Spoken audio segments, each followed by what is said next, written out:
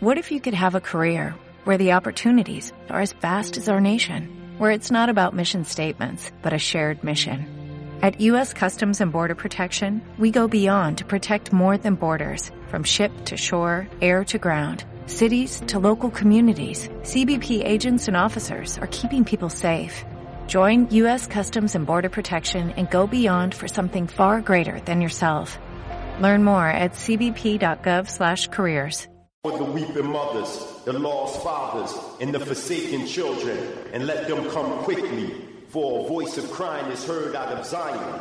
For we are greatly confused, for death has come into our ghettos to cut off the young men and women from the streets of Philadelphia, New York, L.A., Georgia, Ohio, Florida, Mississippi, and throughout America, South America, the Caribbean islands, Africa, Asia, and all over the world. So return unto me, thus saith Yah, and I will return unto you, O my people.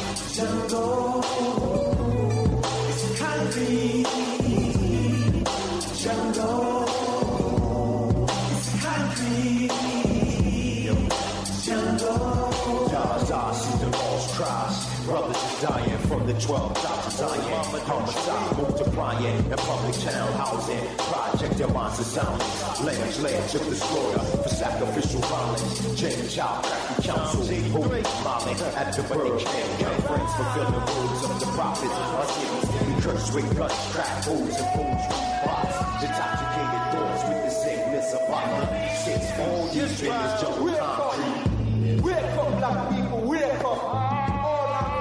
Them oppressed with step our neck. Don't you say that the ghetto we are crying today. We have to get up, stand up, turn back to the true trend. To the more side, everlasting. And this up. And this up. Fire, I go face them. And this up. Fire, I go on them. Fire, I go on them.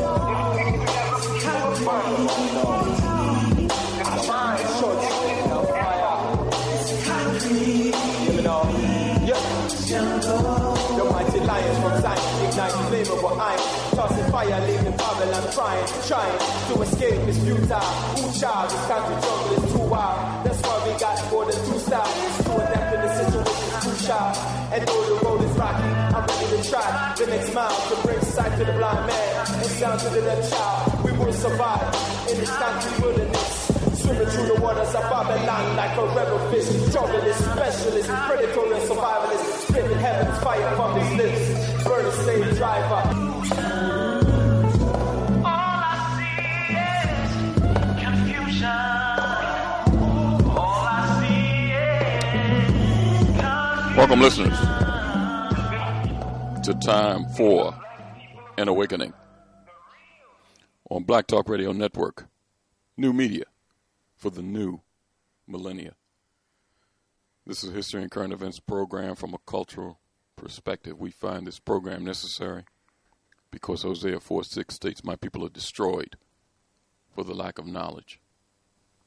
But we as a people can turn this around. Proverbs 4:7 states, "Wisdom is the principal thing. Therefore get wisdom. And with all that getting, get an understanding." Again, welcome to the program this evening with your host, Brother Elliot and Brother Reggie. The number to reach us to join the conversation is 215-253-7263. That's 215-253-7263 to get involved in the conversation. The listen-only line, if you don't have computer access to a smartphone, iPad, or any other device, is 605-562-3140. That's 605-562-3140. And that access code is 958590 and pound. Again, that access code is 958590 and the pound sign. Again, there's something new that we added. We'll be taking calls from the conference line if you choose to get involved in the conversation, and you can do that by pushing *61, and we'll see you that you want to be involved and have something to say. That's on the conference line, and if you want to get involved in the conversation, just hit *61 on your phone, and we'll be able to answer your call. We're streaming live at 2 locations. www.blacktalkradionetwork.com/Time for an Awakening. That's www.blacktalkradionetwork.com/Time for an Awakening. Time for Awakening is also on the TuneIn app. On your device, your desktop, your iPad, your tablet, even your smartphone. TuneIn is a free app. You can download it, and in the search engine, type in Time for an Awakening. There you'll see the icon, and you can listen to the program live, even in your car. That's a Time for Awakening with an icon on the TuneIn app. Drop us an email at timeforanawakening@gmail.com. That's timeforanawakening@gmail.com. Time for Awakening also has a fan page on Facebook. In the Facebook search engine, just hit Time for an Awakening, and you'll see all of the articles being posted daily by Brother Edge. And before you leave the page, just hit that like button. It's Time for an Awakening radio program with a fan page on Facebook. Also, Time for Awakening Media is out there. Always a lot of interesting articles being posted on there, some you don't see on the fan page. Also, podcasted programs and other things will be added very shortly. Black products and other things will be added to the site. Time for an Awakening Media. Just put that in your address bar. That's timeforanawakening.com, and you'll see everything up there, even podcasts of the program. Tonight, 2 special guests will be involved in the conversation this evening. In the first hour, we're scheduled to have Chairwoman of the Delaware Association of African American Farmers, Ms. Janice Truitt, will be joining us to continue the conversation on the challenges that our farmers are still facing, even after the so-called settlement, $5 billion settlement to African American farmers. We'll talk with Ms. Truitt in reference to our farmers. Also, in the second half hour, the special guest is you. Will be an open forum conversation this evening. Things that you want to talk about, anything on your mind, give us a call. In the second hour of the program will be an open forum. We'll be back after a brief word from our sponsors to get things started this evening. Mr. Moderator, our distinguished guests, brothers and sisters, our friends and our enemies.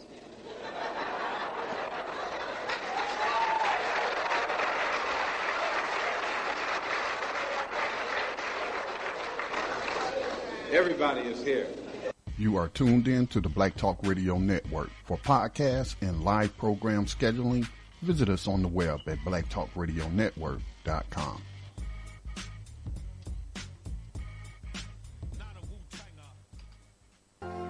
All Insurance Incorporated, an African-American owned and operated insurance agency in business for over 20 years, located at 231 Southeastern Road in Glenside, PA, with other offices in Germantown and West Philadelphia. Call now for commercial insurance quotes, homeowners insurance quotes, automobile insurance quotes, notary and tax services, representing over 15 major A-rated insurance companies, offering a discount on all notary services when you call in for a free quote. Call this number, 215-885-2444.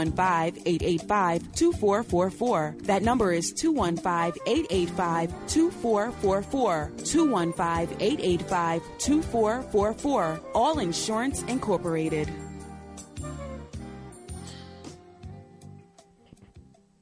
Before your roof becomes unruly, call Dooley. Dooley Brothers, specializing in shingle, rubber roofs, gutters, downspouts, and vinyl sidings. Call for your free estimate today. 215-224-3882. That's 215-224-3882. Dooley Brothers Roofing, the roofing experts you can trust. That number again, 215-224-3882. 215-224-3882. Before your roof becomes unruly, call Dooley. Antiquity to the present. Our people need to develop a new paradigm. It's time for an awakening. Sundays, 7 p.m. with your hosts, Elliot and Reggie. Welcome back to Time for an Awakening. And before we get things started this evening, Brother Reg, any announcements or anything out there? No announcement. We're scheduled to have our special guest join us in conversation this evening, Miss Janice Truitt, chairwoman of the Delaware Association of African American Farmers. She'll be joining us very shortly.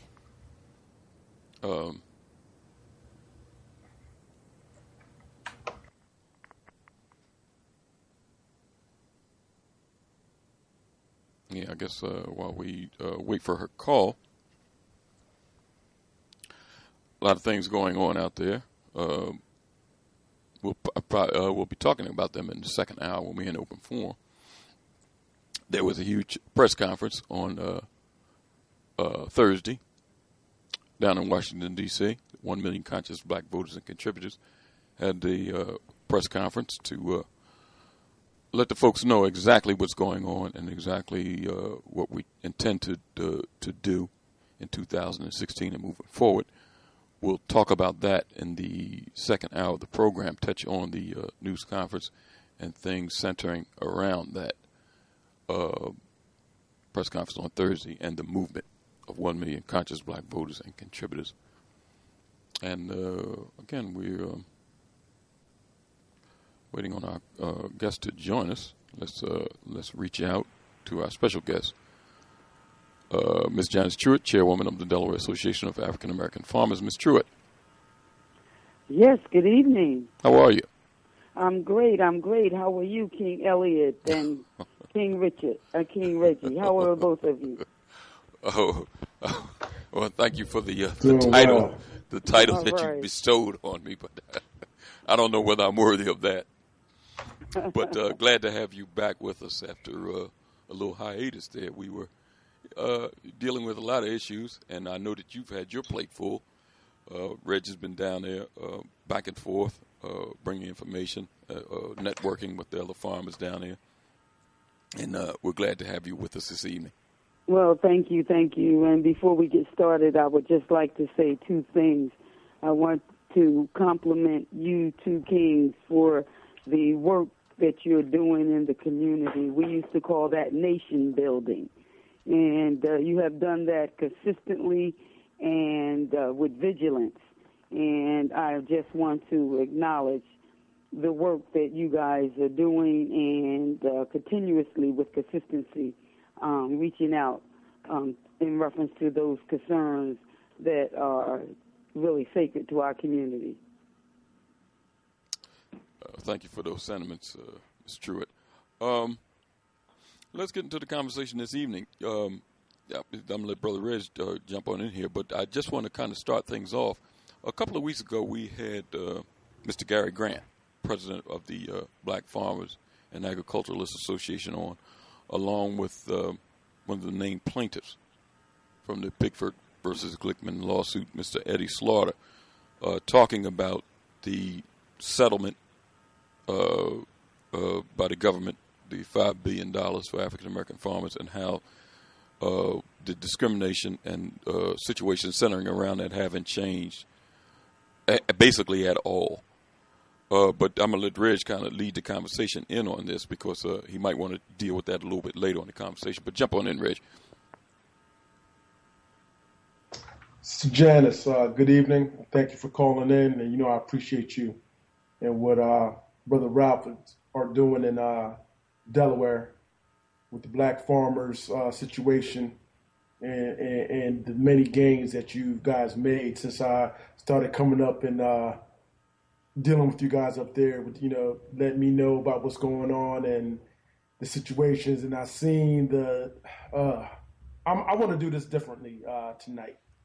So Janice, I want to do this internal, and then we can deal with external forces. You have a group that yourself and your husband had set up in Delaware, and in order for you guys to be able to set it up, you had to put things in writing. You had to organize meeting spaces or meeting places. You had to have objectives that you wanted to accomplish. You had to be able to test the objectives to see whether you met them or not. And I'm going to be honest, I was coming from Philadelphia. I don't go to meetings around the corner from me nowadays if it's not worth something. And the thing that stuck out to me is the organization, what you guys were trying to accomplish, and you guys not being scared to talk to the white folks in the USDA and put demands. It ain't 10 or 12 or 15 people. You had a lot of farmers that were in a group, but basically it's only yourself, your husband, and maybe one or two other people. Basically you and Ralph are the ones going, talking to the key people, developing the relationships to get things done. I've been to 3 meetings where I was in shock. How does Sister Truitt have us up in the middle of this white folks board meeting and they want us there to hear the concerns? And while I want to go internally, what is it that we can do? Because sometimes, you set things up to benefit these older farmers, benefit their children, and benefit, their legacy. And they don't get it. I have so many myriad of things, examples that but tell me, what is that like for you trying to go the extra mile? And I've seen the things that you guys have been able to get done to get for these farmers, but for them that still not to be able to get it, to understand you're not going to be able to get anything if you try to go outside the box and do it on a solo or do behind the table deals and not staying within the group framework and looking at the long range goal of what you're trying to accomplish. Sorry to be so long winded. No, King Reggie, let me just say this, is that the things that we experience when we try and organize from a grassroots level, and I mean that meaning from scratch, whenever we try and organize, there are always forces that work against you, because that is the vicissitudes of life, that things will come up. One of the things that I think that we haven't, sometimes that at least we appear that we haven't got, is the basic dynamic of whenever we try and organize for the good and well-being of a goal or objective. One of the major things that transpire is that sometimes we get lost or we get diverted from our straightforward motion, because when we collectively come together, it means the exhibition of collectivity, which means power. And so oftentimes when people see that, they go to kind of pick us off one by one. And that means given some kind of privilege, perversity, or an illusion of power that sometimes we may indulge in. And sometimes it's just giving us some notoriety where then we fall prey to our individual egos and not to the collectivity of the well-being of the whole, the good for the whole. So that is always a constant struggle as we try and move forward. And I think that if you just check records, you will see that I don't care what organization it is, I don't care if it was the Black Star Line or if it was the SNCC or if it was the NAACP, all of our organizations go through those trials and tribulations, and they go all the way back to the doctrine of divide and conquer and keep division to keep ruling. And as long as we fall prey to that scenario, then we run the damage or the risk to our collective ideas, thoughts, words, and actions. We have a, if you will, we run into those scenarios. So like any organization, and I'm not sure if it was Booker T. Washington or George Washington Carver, but they said, that there are those in every organization that are the talented 10th. Now, what makes us talented only is that we are the ones who are willing to do the work, because the harvest is plentiful, but the laborers are few.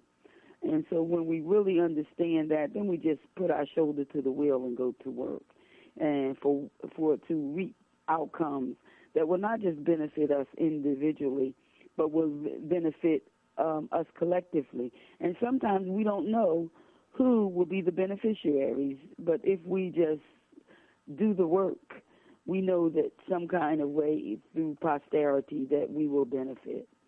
So in reference to that. So, and I look at that as, if you will, across the board, a universal scenario.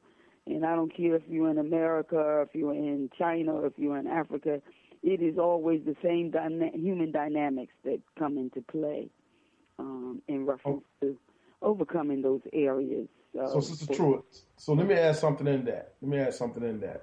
Now, I heard what you just said, and I don't really have any rebuttal or anything, to come back to ask about that particular. But what I want to say is, what is the dynamic, or what is the problem outside the things you already said, when the people that are complaining that they're not getting the services, the money, the respect, and this list could go on. It could be a litany of things. And then when they are a part of a group that's organized and they're getting the services, the money, the respect, and whatever else that they're looking for, and the group, within the scope of the group, there are things, there are metrics, there have been, the group has moved up. There's money coming in, there's resources being gained, there's bills or legislation that's being moved. What is the problem at that point that our people, I'm not talking about anybody, because we're going to deal just internally at first, still are unhappy or still unsettled? Well, Reggie, as I was saying, it goes back to the individual dynamic in contrast to the collective one. And so you will see this is just a, if you will, a what I call just a normal phenomena of human behavior. And that is that then I want to, me, my, and I want to, in essence, be gratified from that individual perspective. And sometimes what people will do, is that they will offer some kind of individual incentive that then other people will start to clamor towards. And that's just a human dynamic. We can call it or label it selfishness, greed, or just survival of the one or the individual. I don't want to judge, but I am aware of the dynamic, and it comes to play in all scenarios, whether it's in among friends or family or communities or nations. Right. It is a dynamic that is prevalent. And I got two other things, and I know that you're skilled on it based on what you do for your teaching. And that's what I want to do this internally, then we're going to deal with the external forces the farmers have to deal with first. Two more other things I want to put in. Now, if you are become part of a group, and I know you're really good at organizing and putting things together, and you come in a group, you're not the leader, okay? You might have skills that the leader has, or not. I'm not going to say the leader, the person who formed the group, who had the vision to bring the group together. I'm going to put it that way. So if I come in and I say, well, I don't have any problem with just digging trenches. This is what I'm good at. I don't have any problem. I have the same skill sets as the person who formed the group. But when I came in, I said I don't have any problem digging trenches. Now, 3 years, 4 years go down the line, now I have a problem with the president or with the leader or with the person who formed the group because they formed the group and they're the spokesperson for the group. I want you to chime in about that too. Because I just want to talk about these group dynamics. In reference to that, Reggie, just let me say, that's a dynamic that sometimes people get lost in reference to the interpersonal dynamics of another or individual. I kind of don't waste my time, if you will, in majoring in the minor. Okay. And the minor is when you come together for the well-being of the good of the collective whole, then you are clear that because it's not centered in one's own ego or self, it is about what can you accomplish so that the collective can benefit. That means all can benefit. And when we take any other perspective, then there is always what happens is a downward spiral. Okay. So I don't like to spend my energy or my time on looking at our, if you will, ailments or illnesses, but in essence, plot a course that moves forward. Mm-hmm. Whether you have to do that alone or one or two or three, because I believe it was Booker T. Washington, I could be corrected on this, and he said, that the talented tends, meaning those that are workers, are the ones that's going to get things done. And that's why I commend you and Brother Elliot on your consistent movement forward, because there's oftentimes you can get disillusioned if you take those things personally. Mm-hmm. But however, you keep the mission, the goal, in the forefront, and you move things, as my mother used to say, like an inchworm, inch by inch, till you accomplish whatever the goal and objective is. That is just, if you will, a habitual behavior that we have learned. And it is, look out for me, myself, and not for the collectivity. I understand it, and it's, and a matter of fact, I have peace with that. But however, I don't take my eye off the prize, and that is always what is the goal, what is the objective, and how will it serve the collectivity of us as a community, as a people, and you know what I mean, and the world over. In reference to that, so and I have one other follow up, and then I'm gonna get Elliot involved, and also talk about the external forces and your thoughts about what's going on with with the farming in general, and with the money that's supposed to be garnered by the farmers, which they have not received. Your thoughts and what could be done by our community to help our black farmers. My last question. I know that you do a lot of joint venturing, reaching outside of your group to get things done, and I see that you're skilled at that. My question is, I want to put a couple of examples out. One example is John Lewis. What that man has done in the past. But sometimes you hear these older men that done heroic or great things for the collective at one time. And I don't have any problem with anybody getting older, and having changed their thoughts or having a different perspective, but that's all part of growth. What I'm having a problem with, and I'm dealing with this even in different levels within family, sometimes older people, they get, forgetful is not the word I want to use. They like to revise history. Look at things different. And I've been losing a lot of respect for some older people that I'm close with, because they say they're about the group or the collective, but some of their things that they do, even when you try to talk to them in a nice, respectful manner, they're just stuck on the nonsense and the pettiness that you were talking about before. And I'm seeing this becoming real prevalent within groups. Just because you did something 20 years ago doesn't mean that everybody has to revel in that for the next 50 years. I think it's nonsense, especially when you're doing stuff that's damaging us now. I don't care if it's in your family. You know, I sometimes have to talk to my pops, like, hey, pops, you know, I was there too. And I saw what happened. And you making this thing out to be like, you know, something different, but you talk about young people, but you did the same thing. And I remember it, you know? So it's just the way how you say it, but I'm just saying after there comes a point of time, I think, that with some of our older people, not that you got to sit your behind down somewhere, but sometimes you got to, you know, stop revising things, and you got to know, like, hey, if somebody's over here that cares about you and is gently telling you, like, listen, you know, you are causing more damage and harm than good in some of the things you're saying and doing.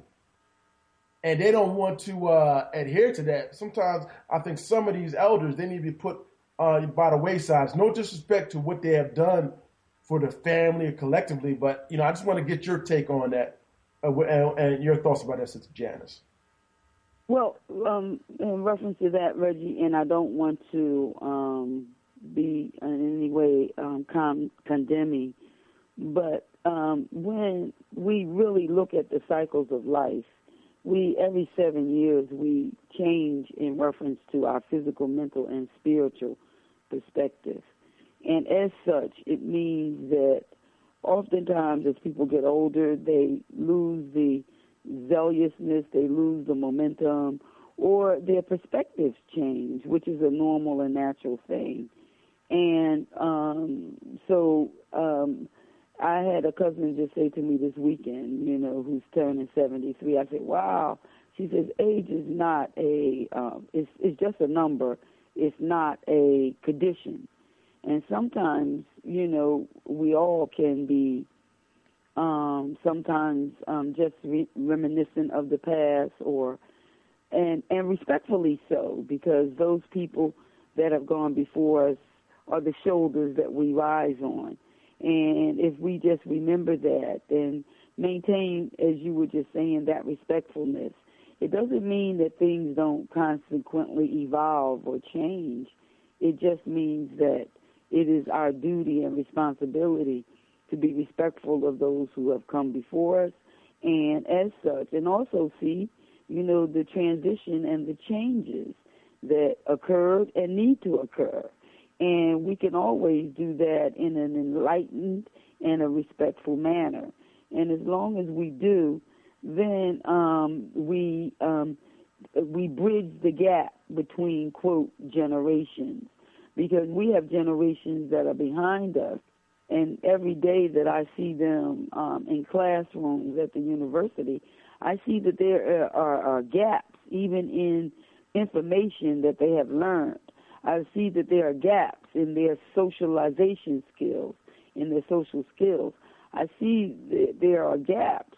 And if we, as the generation before them, don't reach back and kind of help them fill in those blanks, then, you know, we are as, quote, guilty or as complacent or compliant with that scenario as though we ourselves have committed it. Because if you don't move an obstacle out of a person's way or attempt to and make them aware of it, then we become also part of the problem.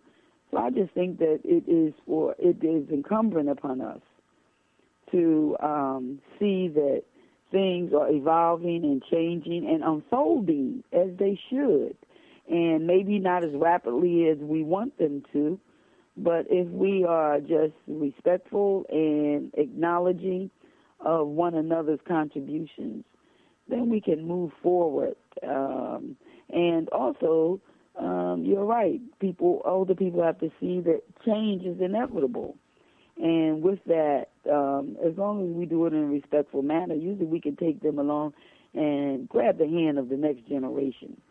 I was telling one of my family members just recently, you know, sometimes what we do is we just stay stuck and don't move forward because we hold on and harbor old stuff as opposed to purging ourselves on a daily basis so that we have room for new thoughts, new ideas, new goals, new objectives, and so that we can best serve not only ourselves but our community, our families, our communities, and our nations. And I think of myself as a citizen of the world.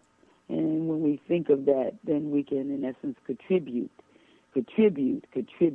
serve and serve and serve those needs that we see that are in front of us. We're going to take a brief break, and when we come back, we'll continue the conversation with Ms. Janice Truitt, chairwoman of the Delaware Association of African American Farmers. We'll be talking about some of the external issues that are facing our farmers after the break, and you can get involved too by dialing 215-253-7263. That's 215-253-7263. We'll be right back.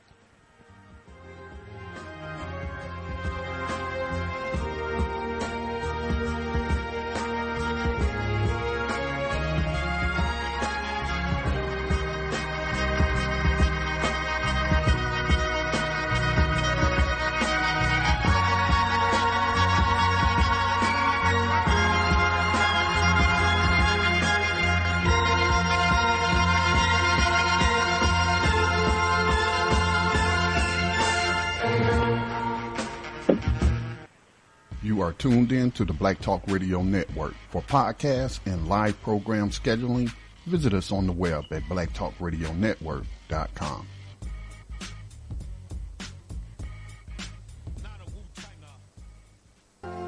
All Insurance Incorporated, an African-American owned and operated insurance agency and business for over 20 years, located at 231 Southeastern Road in Glenside, PA, with other offices in Germantown and West Philadelphia. Call now for commercial insurance quotes, homeowners insurance quotes, automobile insurance quotes, notary and tax services, representing over 15 major A-rated insurance companies, offering a discount on all notary services when you call in for a free quote. Call this number, 215-885-2444.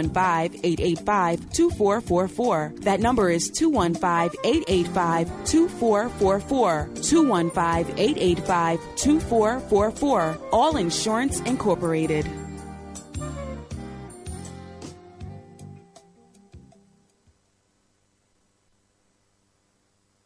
Before your roof becomes unruly, call Dooley. Dooley Brothers, specializing in shingle, rubber roofs, gutters, downspouts, and vinyl sidings. Call for your free estimate today. 215-224-3882. That's 215-224-3882. Dooley Brothers Roofing, the roofing experts you can trust. That number again, 215-224-3882. 215-224-3882. Before your roof becomes unruly, call Dooley. Everybody over there, get on up. Everybody right there, get into it. Everybody right there, get involved. Hit that. What is in 1 million brothers and sisters who are tired of the same old rhetoric, the same old leaders, the same old ways of dealing with political and economic empowerment?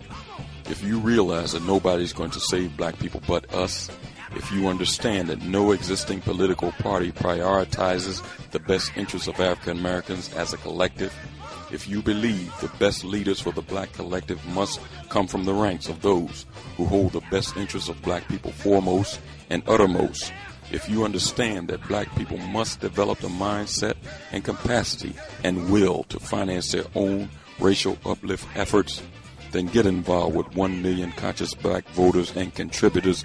The movement is now. Go to www.IamOneOfTheMillion.com. That's www.IamOneOfTheMillion.com. Everybody over there, get on up. Everybody right there, get into it. Everybody over here, get involved. Welcome back. It's time for an awakening, and we're in conversation this evening with Miss Janice Truitt, chairwoman of the Delaware Association of African American Farmers. She's talking about some of the challenges internally and externally still faced by our farmers in 2016 and moving forward. And just in case you missed the program from the beginning, And you can access other programs also by going to timeforonawakening.com. That's Time for Awakening Media. Just put it in your address bar, timeforonawakening.com, and you can see podcasts of the programs, other interesting articles, and other things of that nature will be added to the program daily, added to the website daily. Very soon, it'll be products you can purchase from other African-American vendors will be on the site. That's timeforonawakening.com. But let's get right back to our guests and the conversation. Brother Reg, you wanted to talk about some of the external pressures on our farmers with before I do that, I have a Facebook question that I received for one of our Facebook listeners. Sister Truitt, it's 2 questions, and I know we talked about it. I don't know if we talked about it with you before, but I know we talked about it with a couple other farmers that have been on our program. But I know you're a world citizen, so I know you're qualified to speak on this subject. The question is there any knowledge of Zimbabwe's attempt to bring African-American farmers to Zimbabwe after they took back the farming land from the white farmers?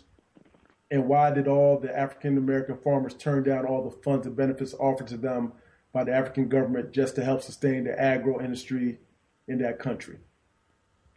I'm sorry, Reggie, you were fading in and out. Fading in and out? Repeat the question? Yeah, sure. Can you hear me clear now? Yes, that's better. Okay. All right. Facebook listener asked a question about Zimbabwe. Wanted to know if you have any knowledge of Zimbabwe's attempts to bring African-American farmers to Zimbabwe after they took back the farming land from the white farmers, and also why did all the African-American farmers turn down all the funds and benefits offered to them by the African government just to help sustain the agro industry in that country? Well, Reggie, to be quite honest, I don't think that I am capable or able at this moment to answer that question with specificity. However, just my experience in dealing with the Association of Zimbabwean Farmers, that and this is the truth. This is the case all over Africa, is that there are really impediments to their receiving equipment for agricultural development. I was once asked about supplying the association with reapers and hullers, peanut reapers and hullers, and some equipment, and there was so much just red tape and so much obstruction in reference to being able to ship equipment to Africa. Kind of similar, if you will, to a technological blackout when you come to agriculture equipment. So I don't know what's currently going on in reference to that.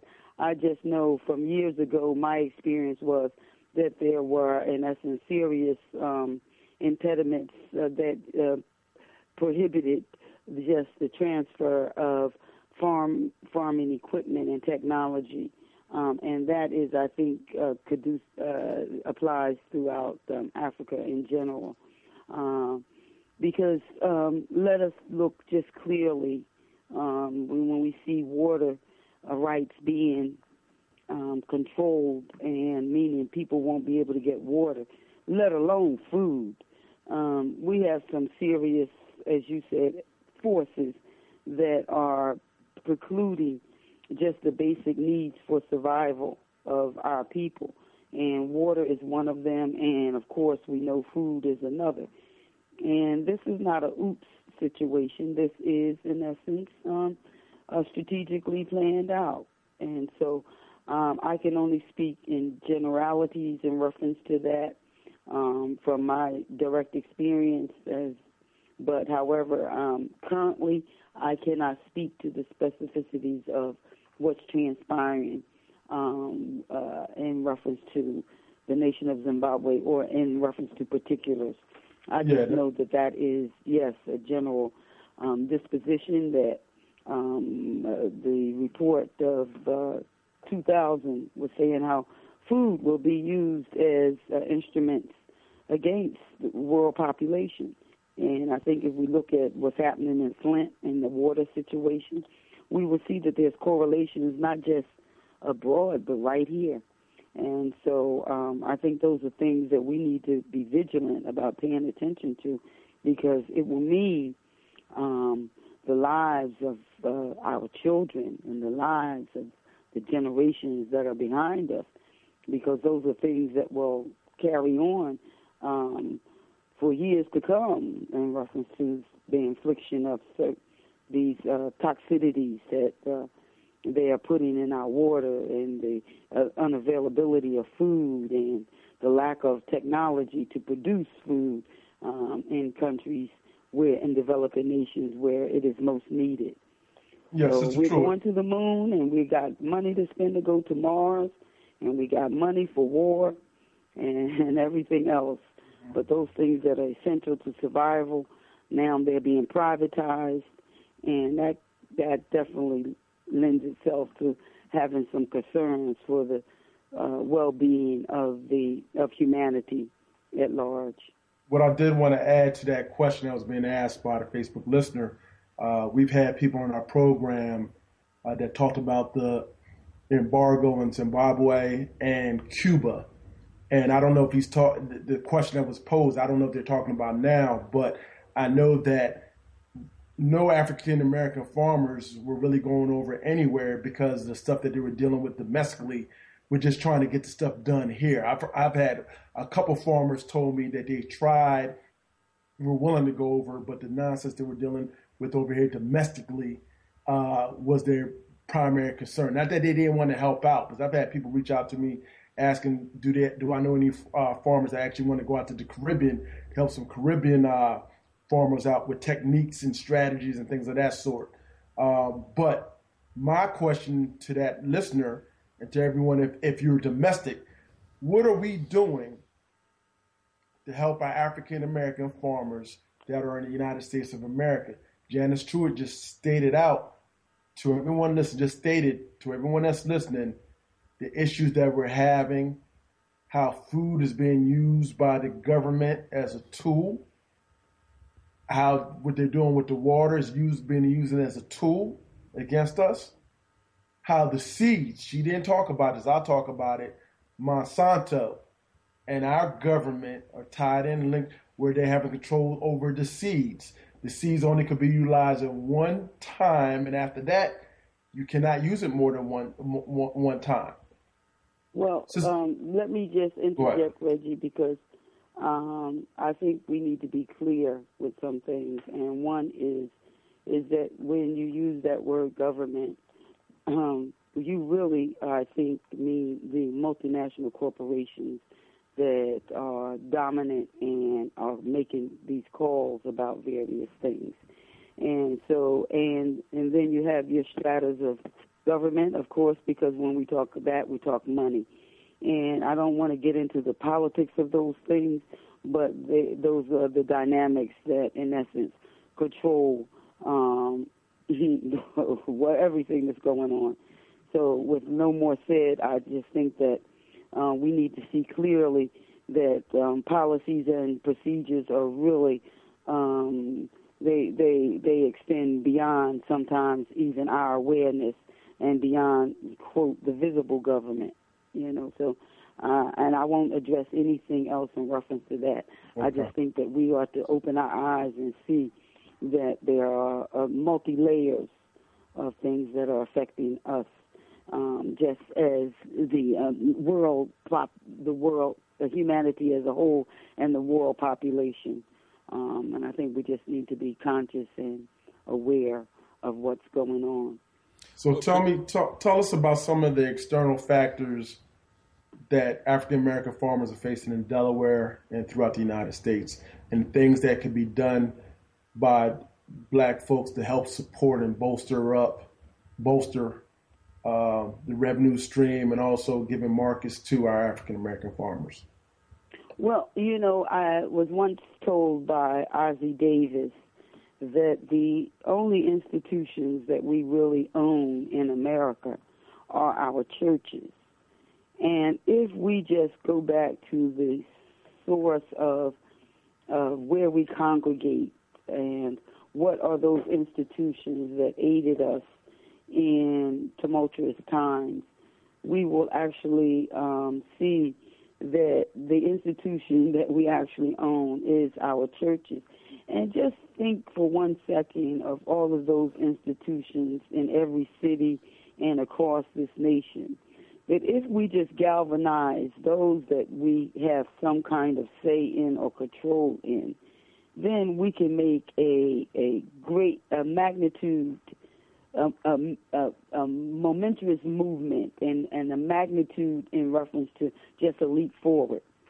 And so if we just look at what we do have under our auspices, under our control as a community, then we can see how can we galvanize that it might serve our well-being. You know, with the closing of, several hundred Walmart stores, they have left communities, and particularly our communities. You have the great big multinationals, the conglomerates that come in, and they run the mom and pop businesses out of business. And consequently, as a result, they are, when they leave, they have left what is called a food desert. And these food deserts, and I was watching a news telecast on some of the communities in Alabama and Georgia that are now left without a store where people can go and purchase food because we have depended upon other people to feed us. And as such, and I mean that across the board, not just African Americans, but across the board. And when they pull out, then it's like, okay, you're a desert. You meaning you're not producing anything. And when we go, that means we leave you in a state of being destitute in reference to just your basic needs for survival. So that is something that needs to be looked at too, how our communities start to depend on the provision of food, of the essentials of life, and also look into this water scenario where they are going into countries now and purchasing the water rights. And so people now and we are in desperate, dire need of water because of this trend towards controlling those water sources, and let alone food. And when they look at our urban areas where we are predominant, they are speaking of them as food deserts. Now, I think this is where our focus needs to be, because if we really realize that we don't produce anything, and if the trucks stop running, we really would be in a destitute situation.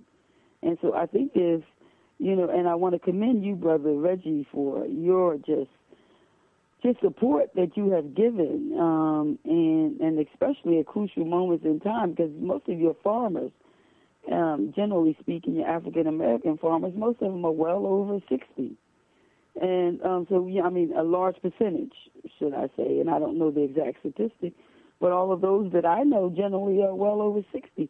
So you're talking about people now who sometimes they just don't have that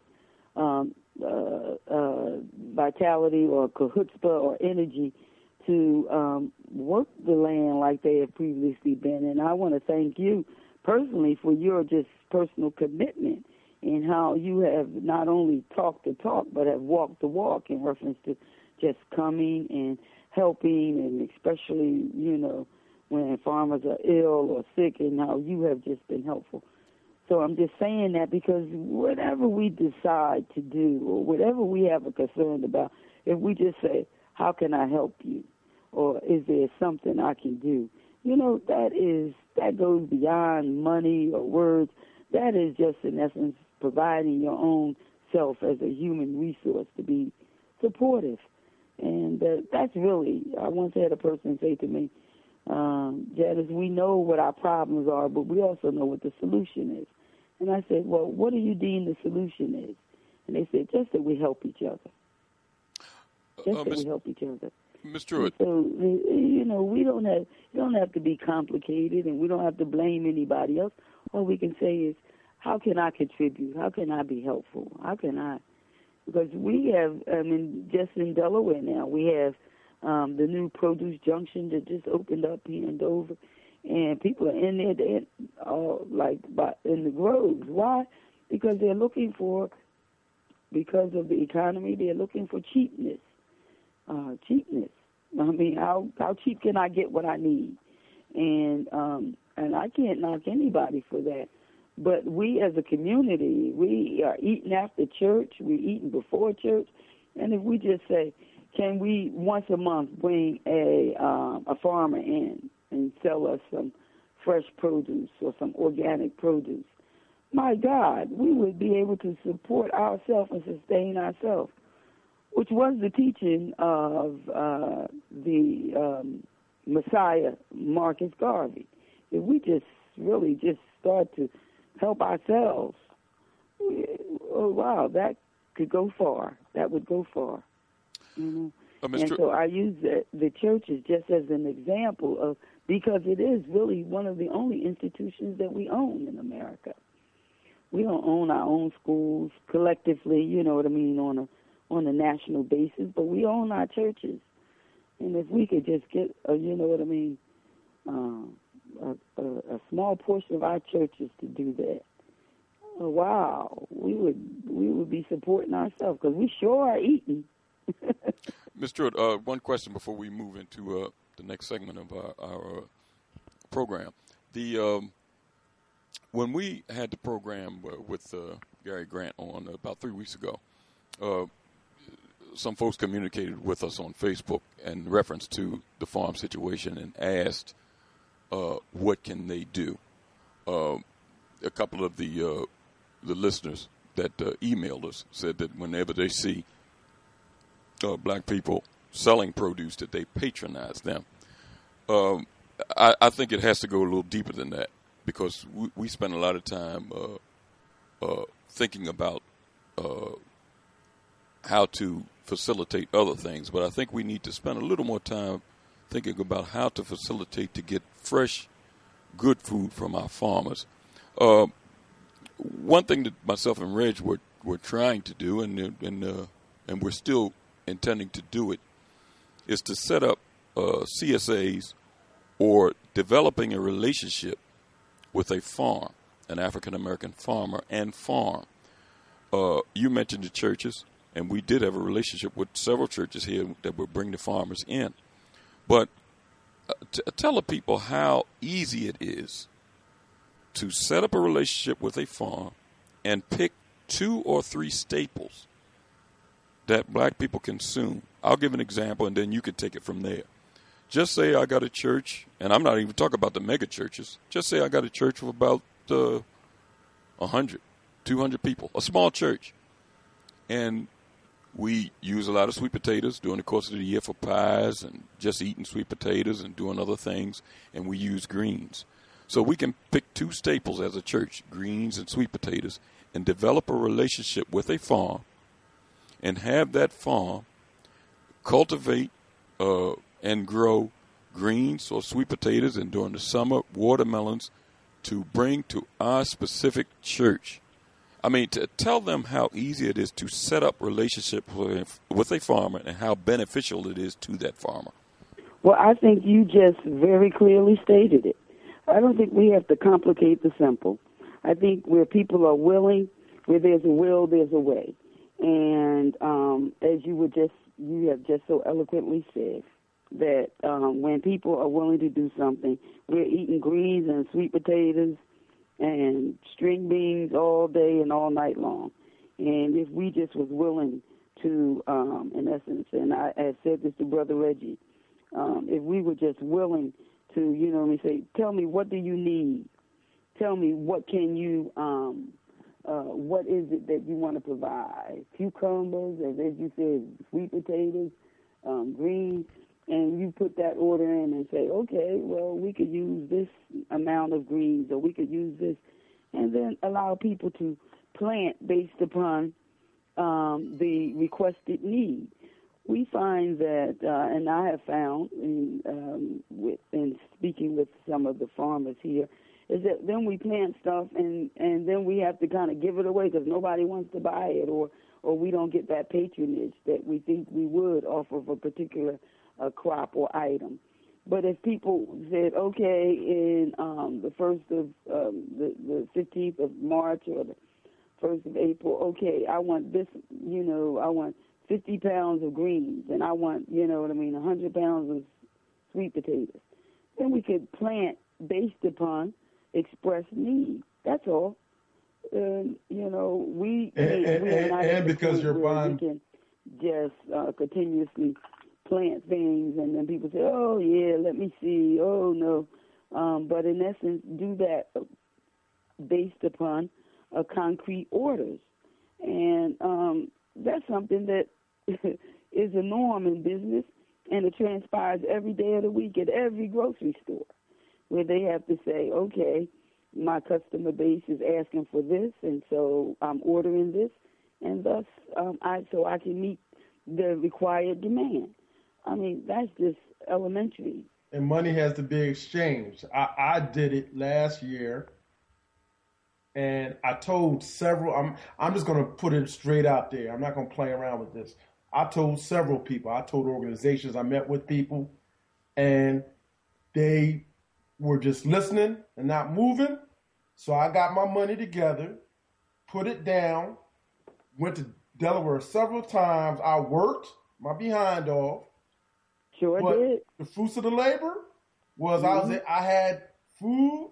I didn't have to go to the supermarket to get certain things, and I also was able to share with family and friends, and they got the benefit out of it. So what it is, if you want something planted and if it could be done, you got to put half your money up for the farmer to be able to put there. It has to be a reciprocal agreement. I think we need to get out of this thing that what we see in the supermarket, that's real life.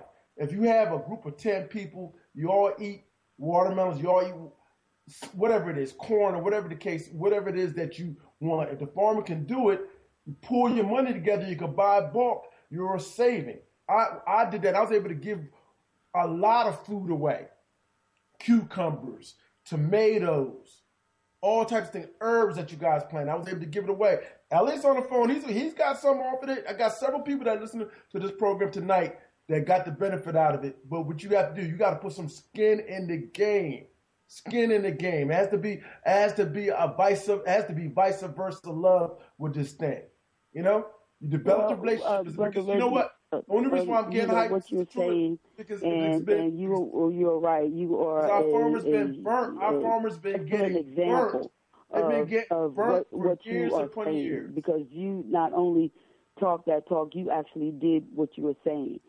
However, one of the things that we actually need to look at and confront is that we will go anywhere, and even if you lay something away, you have to put a down payment on it. We will do that with the majority community because we understand that they understand that that's just a basic principle or operation of business. But when we deal with each other, we don't think that we often have to do that. And that's where the void is, or that's where, should I say, the breakdown is. Because we think, oh, okay, well, you won't plan anyway, so I can just come and, if you got something I want, then I will. But when we go to, a store or Macy's or any other place, we know, or J.C. Penney's, we know we're going to have to, if we want something, if we don't have the money for it, we lay it away, and then we go back and get it. And it's no different if it's a farmer saying, well, I'm planting this. Do you want that? How much do you want?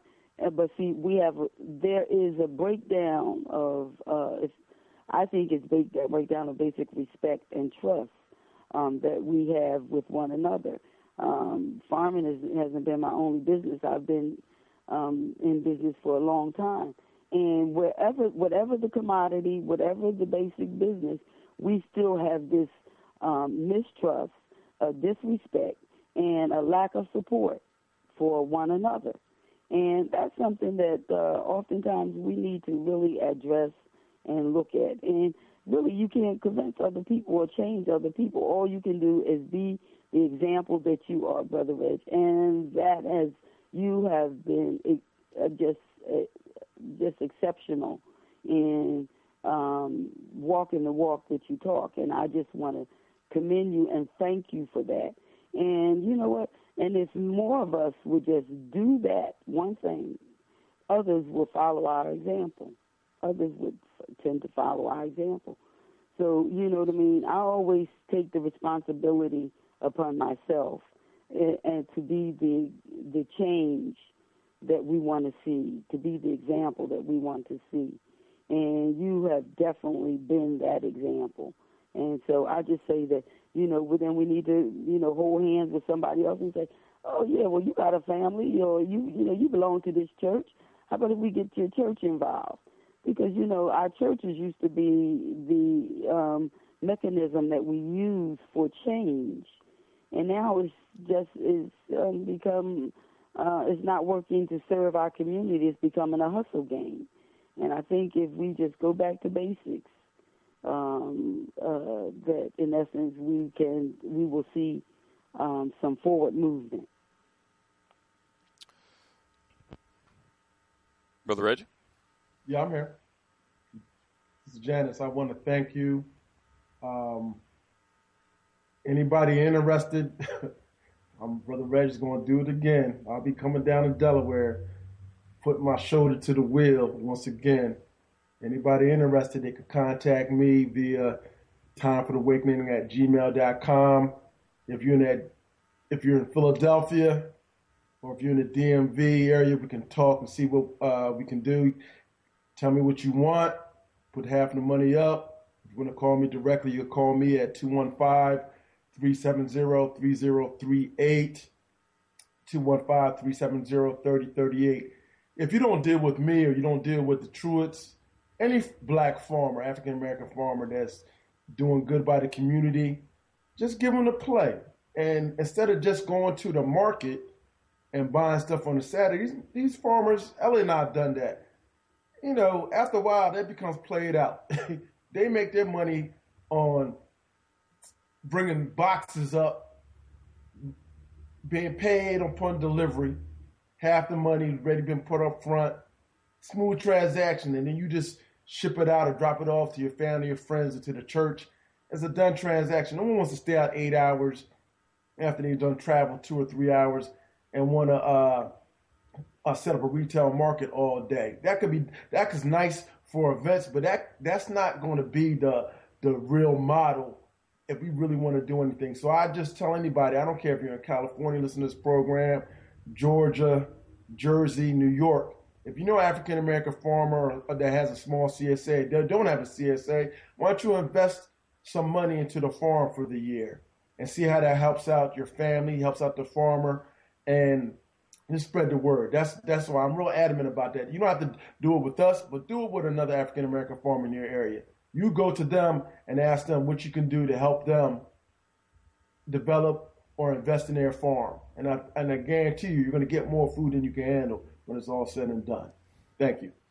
Thank you. Thank you, Brother Reggie. Thank you, King Reggie. Thank you, King Elliott, for this opportunity to speak to your listening audience. Thank you. We'll reach out to you in the future because I understand from Reggie some exciting things is coming down the pipe, and we want to have you on to talk about them.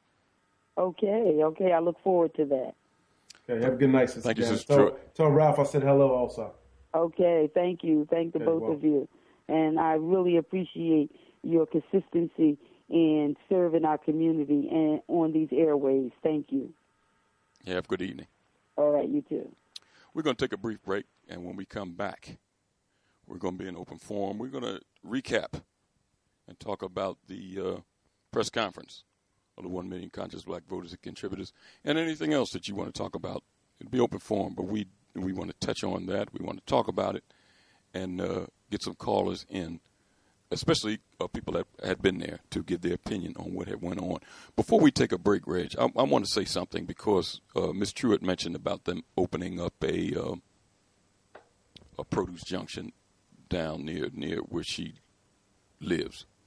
Well, you shop at all the time, too. Tell the truth. No, I don't. But I just want to mention that a lot of our people, you don't realize that when you patronize African-American farmers, the overwhelming majority of our farmers produce sustainably grown organic fruits and vegetables. So when you purchase from African-American farmers, that's tantamount to you shopping at Whole Foods. The majority of our people don't shop at Whole Foods because they can't afford it. But when you're shopping at produce, especially places like Produce Junction, some of these old cheap markets that they have in the Philadelphia area, and we all know the names of these places. When you're shopping at Produce Junction buys rejected lots, whole lots of rejected produce that are rejected from other supermarkets. Produce Junction buys them in bulk and then blows them out, puts them all in these little plastic bags and sells them. Pesticide sprayed rejected lots of produce. Just in case the listening audience don't know that, that's what you're buying. So when people say, "Oh, I'm saving $1 here at Produce Junction," develop a relationship with an African American farmer. That's just like you purchasing your fruits and produce from Whole Foods. We need to start developing other means to help ourselves, develop an economy, help our farmers. It's easy. It's very easy to start researching, finding out where African-American farmers are. Even if you find African-American gardeners, if enough people patronize him, he might be able to purchase land where he can have a farm. But there's enough African-American farmers out there where you can develop a relationship with them, get them to produce greens for 10 months out of the year, broccoli if you eat it, sweet potatoes, watermelons during the season, and keep your church or community organization supplied with these things, fresh fruits and vegetables. We can develop a relationship with our farmers. It's easy to do. Email us. We know farmers on the East Coast and other states develop a relationship with farmers in Delaware. But we know southern farmers in other states, and it might be near you. So we can help you try to develop a relationship with some of these farmers and bring fresh fruits and produce to your neck of the woods. Just want to share that with our listening audience. We're going to take a brief break, and when we come back, we'll continue the conversation, and you can join us, too, at 215-253-7263. That's 215-253-7263. The listen-only line, 605-562-3140. That's 605-562-3140. And if you want to join the conversation from that line, just hit the *61, and you can get involved in the conversation.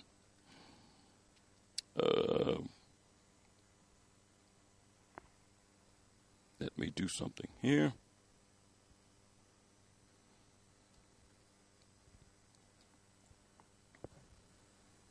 Yeah, so we're going to take a brief break, and when we come back, we're going to go into open forum and talk about some of these issues on the table. I think it'll be very exciting to hear from one of our listening audience, one of the brethren, 1 million conscious voters and contributors that was at the press conference. It would be good to hear some of the action that went on. We see what went on in South Carolina yesterday. They can't keep using these tired excuses about if you don't vote, you don't count. Black folks have been coming out in record numbers ever since this Obama election, and they're still coming out in record numbers in these primaries. So let's talk about some of these things when we come back from a break.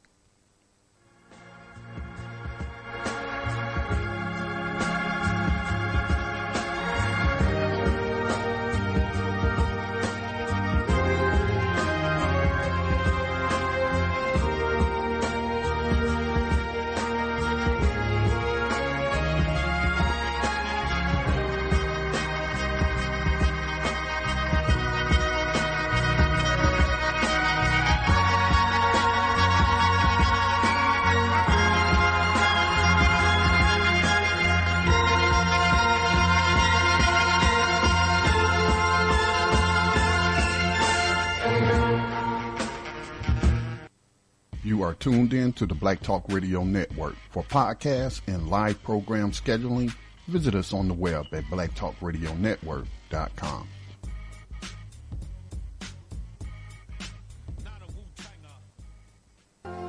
All Insurance Incorporated, an African-American owned and operated insurance agency in business for over 20 years, located at 231 Southeastern Road in Glenside, PA, with other offices in Germantown and West Philadelphia. Call now for commercial insurance quotes, homeowners insurance quotes, automobile insurance quotes, notary and tax services, representing over 15 major A-rated insurance companies, offering a discount on all notary services when you call in for a free quote. Call this number, 215-885-2444. That number is 215-885-2444. 215-885-2444. All Insurance Incorporated.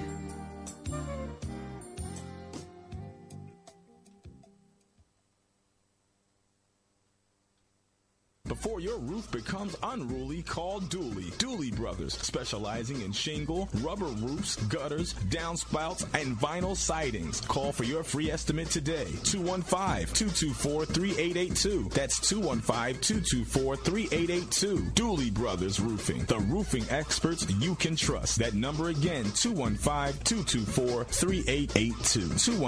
215-224-3882. Before your roof becomes unruly, call Dooley.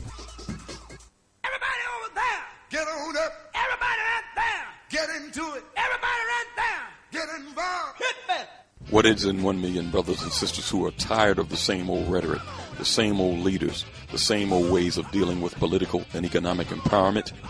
If you realize that nobody's going to save black people but us, if you understand that no existing political party prioritizes the best interests of African Americans as a collective, if you believe the best leaders for the black collective must come from the ranks of those who hold the best interests of black people foremost and uttermost, if you understand that black people must develop the mindset and capacity and will to finance their own racial uplift efforts, then get involved with 1 million conscious black voters and contributors. The movement is now.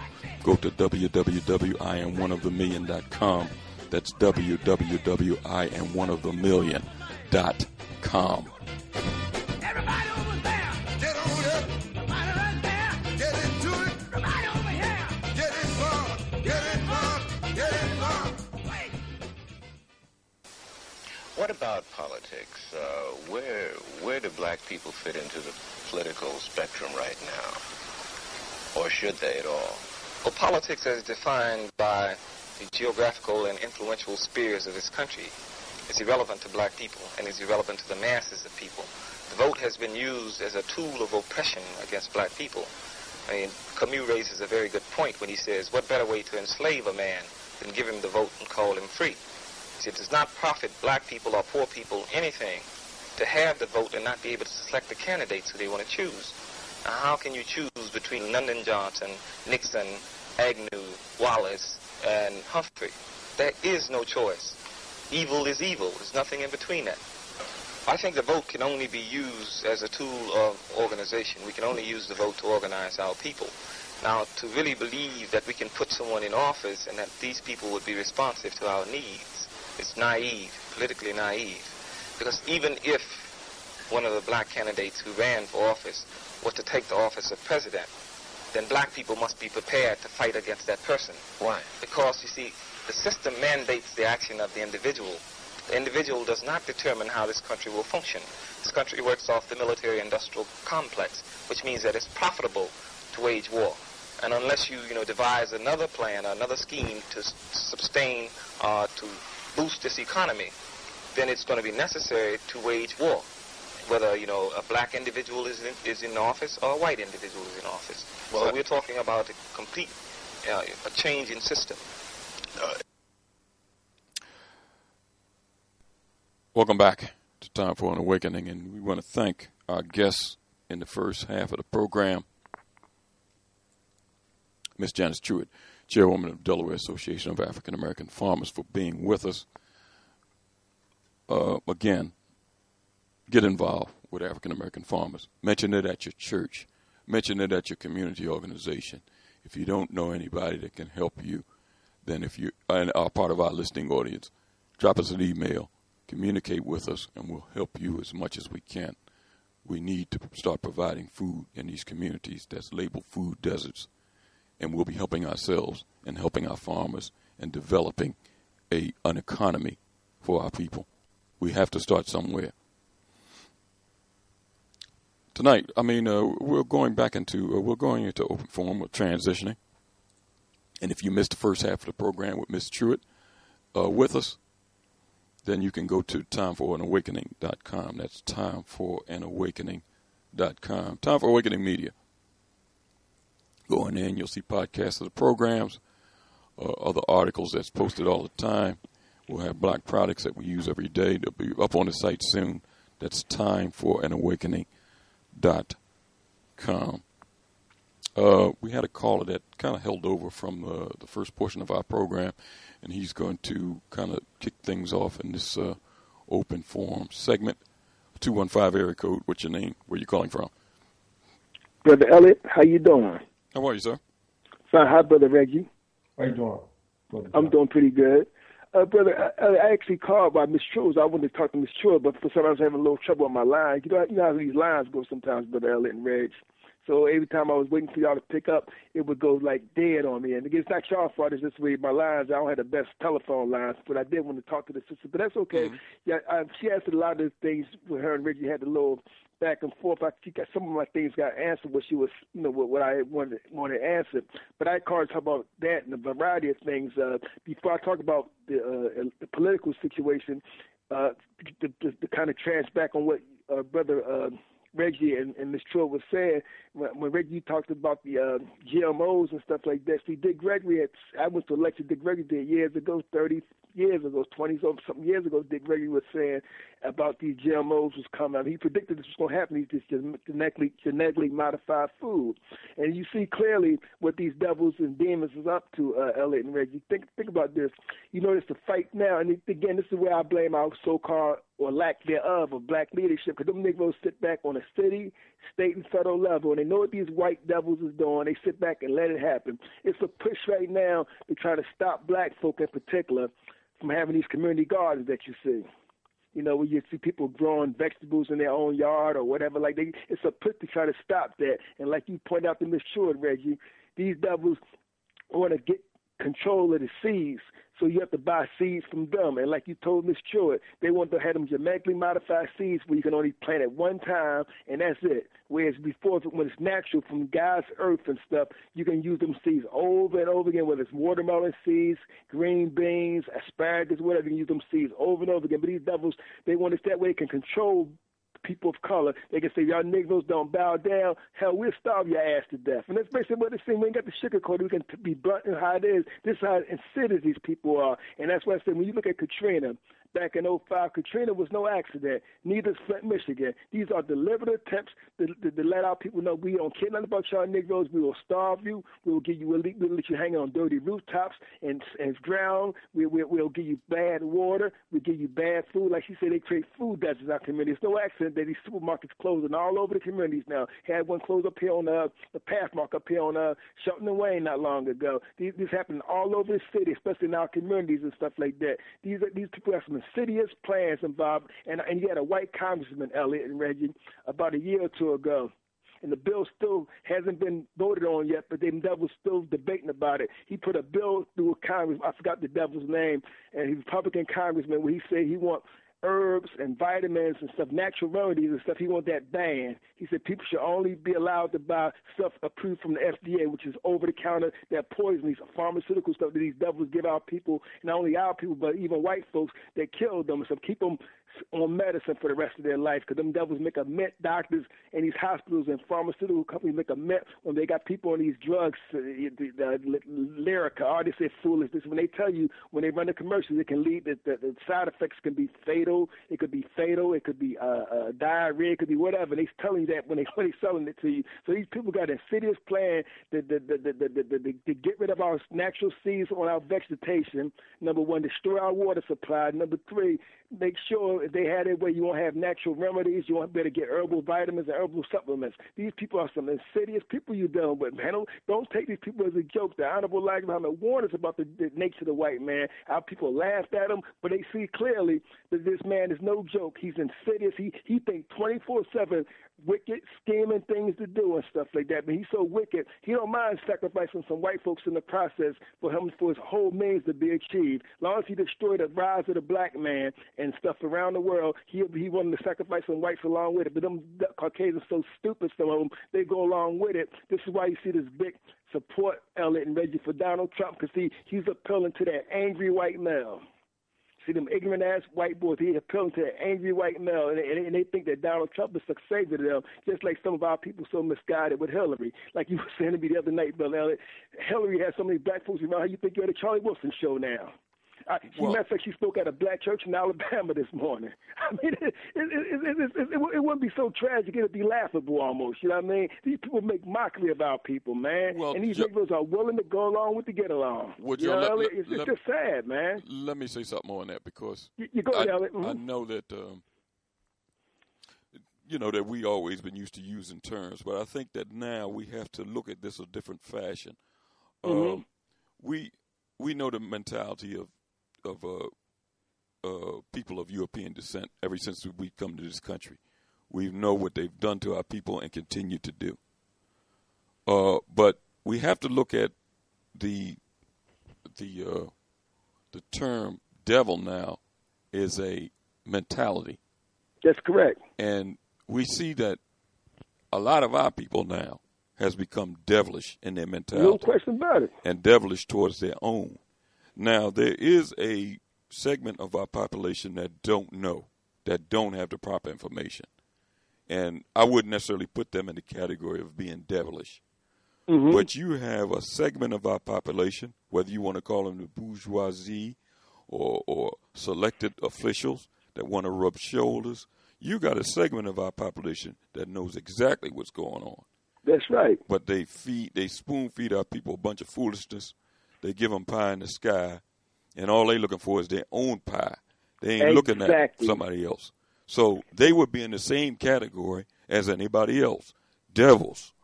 So I'm not necessarily putting that label on Europeans now. They don't hold that crown by themselves. It's others out here. Don't forget, Brother Elliot, the Honorable Elijah Muhammad said himself. He says that you have black devils. He said that black devil, and this is a direct quote from the messenger. He said that black devil can be 4 times as worse as the Caucasian one. He said that back in the 60s. You know what I mean? So I'm clear on that. You know what I mean? All you can do, I don't have to use somebody like a Clarence Thomas, but if you want to use him, I'll throw him out there since he came to my mind. Clarence Thomas is a prime example of a black devil. That Negro, on that Supreme Court, he was so bad, brother. He's still on there. He's so bad that devil that just died a week ago, Scalia, he used to argue with him about racial things because Scalia was a cold-blooded bigot. I'm telling you what I know. Clarence Thomas used to argue with him about certain things they had to do with race because even though Scalia was a bigot, I guess in this little epiphany what hit him, he would say that, race definitely matters in some cases in America. We know it matters all the way around, but giving him, this is what he said as causes of being a little honest for a minute. Clarence Thomas to argue with him about that, about it. Race has nothing to do with anything. All black people use race as a crutch. Racism is not an issue. So Clarence Thomas is an example of a black devil, and there's many just like him. I'm very clear on that. You know what I mean? So I know what I'm dealing with in this country, man. That's why I tell y'all guys all the time. The Europeans wouldn't be able to get away with half the stuff they get away with on the city, state, and federal level. But then they had them Negroes right there help them do their people in. They smell it. All one has to do is open up their eyes and look at our school system. All across America, man, our schools, you're a taxpaying citizen. I am, Reggie is. We sit back and let these Negroes, they sit back here and turn a deaf eye or a deaf ear while our children go to schools with no toilet paper, no running water. I know teachers personally that have to go buy toilet paper with their own money because the schools, they keep out tax dollars, don't even have toilet paper. They have outdated books and stuff. Don't have decent computers for the children to be able to do their school lessons on. Them Negroes right there helping these Caucasians do this stuff, man. So we got to be clear on what we're dealing with, brother. It's that Stevie Wonder can see what's going on, Joe? Listen, man, I want to thank you for your contribution. Thanks, brother. Thank you for the time. Thanks, Brother Reg. Let's go to 267 area code. What's your name? Where you calling from? Brother Timothy, Brother Elliot, how are you, sir? How are you, sir? Good. Brother Reggie, how are you? You know, just found out today some very interesting information. I like to see how people are going to absorb this. Here it is now. David Duke endorses Donald Trump. He claimed that he didn't know him. He never said he denied the endorsement. I like to see the eyes of people light up. Those people who, you have some black supporters of Donald Trump. And that's not a hidden thing. They've been known to be rallies, and black people have appeared and shown with Donald Trump. You have some Mexicans, some Spanish people also who appeared at some of Donald Trump's rallies. But the other thing is that now you have these Republicans who are trying to fight for the nod because they don't want Donald Trump to get it. But he's exposing the party throughout and through in. They claim that Donald Trump should denounce or repudiate the endorsement of David Duke. Now, this right here, they're going to beat him in the situation if he doesn't get the nod or if he does. Now, the other side of the situation is now you have these folks in the Carolinas, and they endorsed Hillary night and day. And if it wasn't for those folks, she would have never won with that big, large margin over Bernie Sanders. Now, here's a woman who I have known to be a millionaire for years, never really had a program for anything dealing with African Americans or minorities around the country, because she wants to become president. But what is her record of what she has done in the past for the African American? But yet they're willing to back her throughout and through in without making some type of agreement on what she's going to do in the future for African Americans. Now, how do we look at that situation?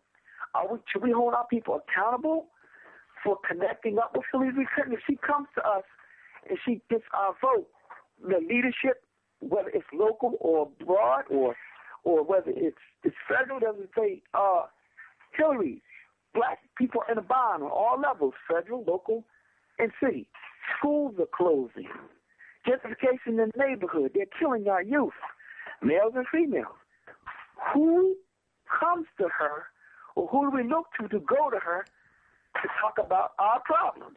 This stuff, this racism, is at an all-time high. If you look at the Democrats or the Republicans, it seems as though the madness continues. Hey, Brother Tim, we've been giving the answer out for the last several months. 1 million conscious black voters and contributors. That's the answer. We don't need to add, take away, make up anything new. Go to the page. I don't have any problem with what you're saying. We have an organization that has strategy, has planks. The only thing that went on this week is what went on Thursday down in D.C. The only black group in this country that came out, that organized, has planks, has marching orders of what they want to do, and we're not getting on our knees begging any of these politicians for anything. We're coming to the table with something. They got to sign it if they want anything from us.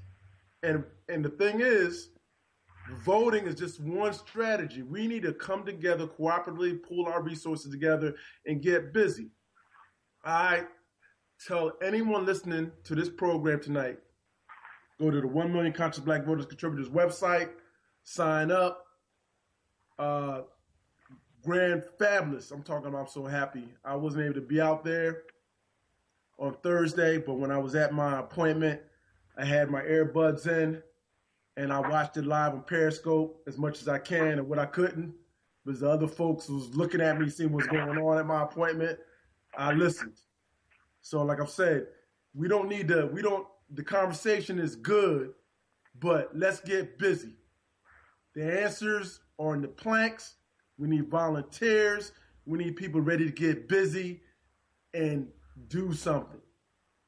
I don't care anything about Hillary, because Hillary's just like Obama, just like Clinton, just like every other president. Either you vote for him or you don't vote for him. But we have solutions within this organization, and this organization is also working with other groups. They have solutions. We don't need to make this thing hard. We don't need to make this hard. We need to get busy. She's doing exactly what she's doing because some of our folks is asleep, as you know that, Brother Tim. Right. But not you know, all our brother, folks. I've been in the midst of a forum with them, and I'm willing to be a part of the program. I've been talking to a few brothers, and I'm willing to go forward to make to help our people to get out of these situations that we're in. Because it looks like to me it's about the only antidote that's available for us to solve our little problems so far. I like it. I think it's almost like the antidote, brother. You know why I'm saying that? If we don't listen, we can't expect a white politician or a black politician to do anything for us unless we put demands on them. And even after we put the demands on them, we still got to do for self outside of that. That's true. And that's what we haven't been doing. We ain't doing.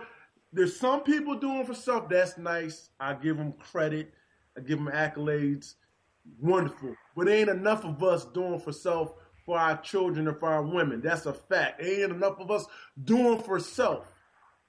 So we have a group here that's showing you if we get 1 million of our conscious black voters and contributors, voting is just one mechanism.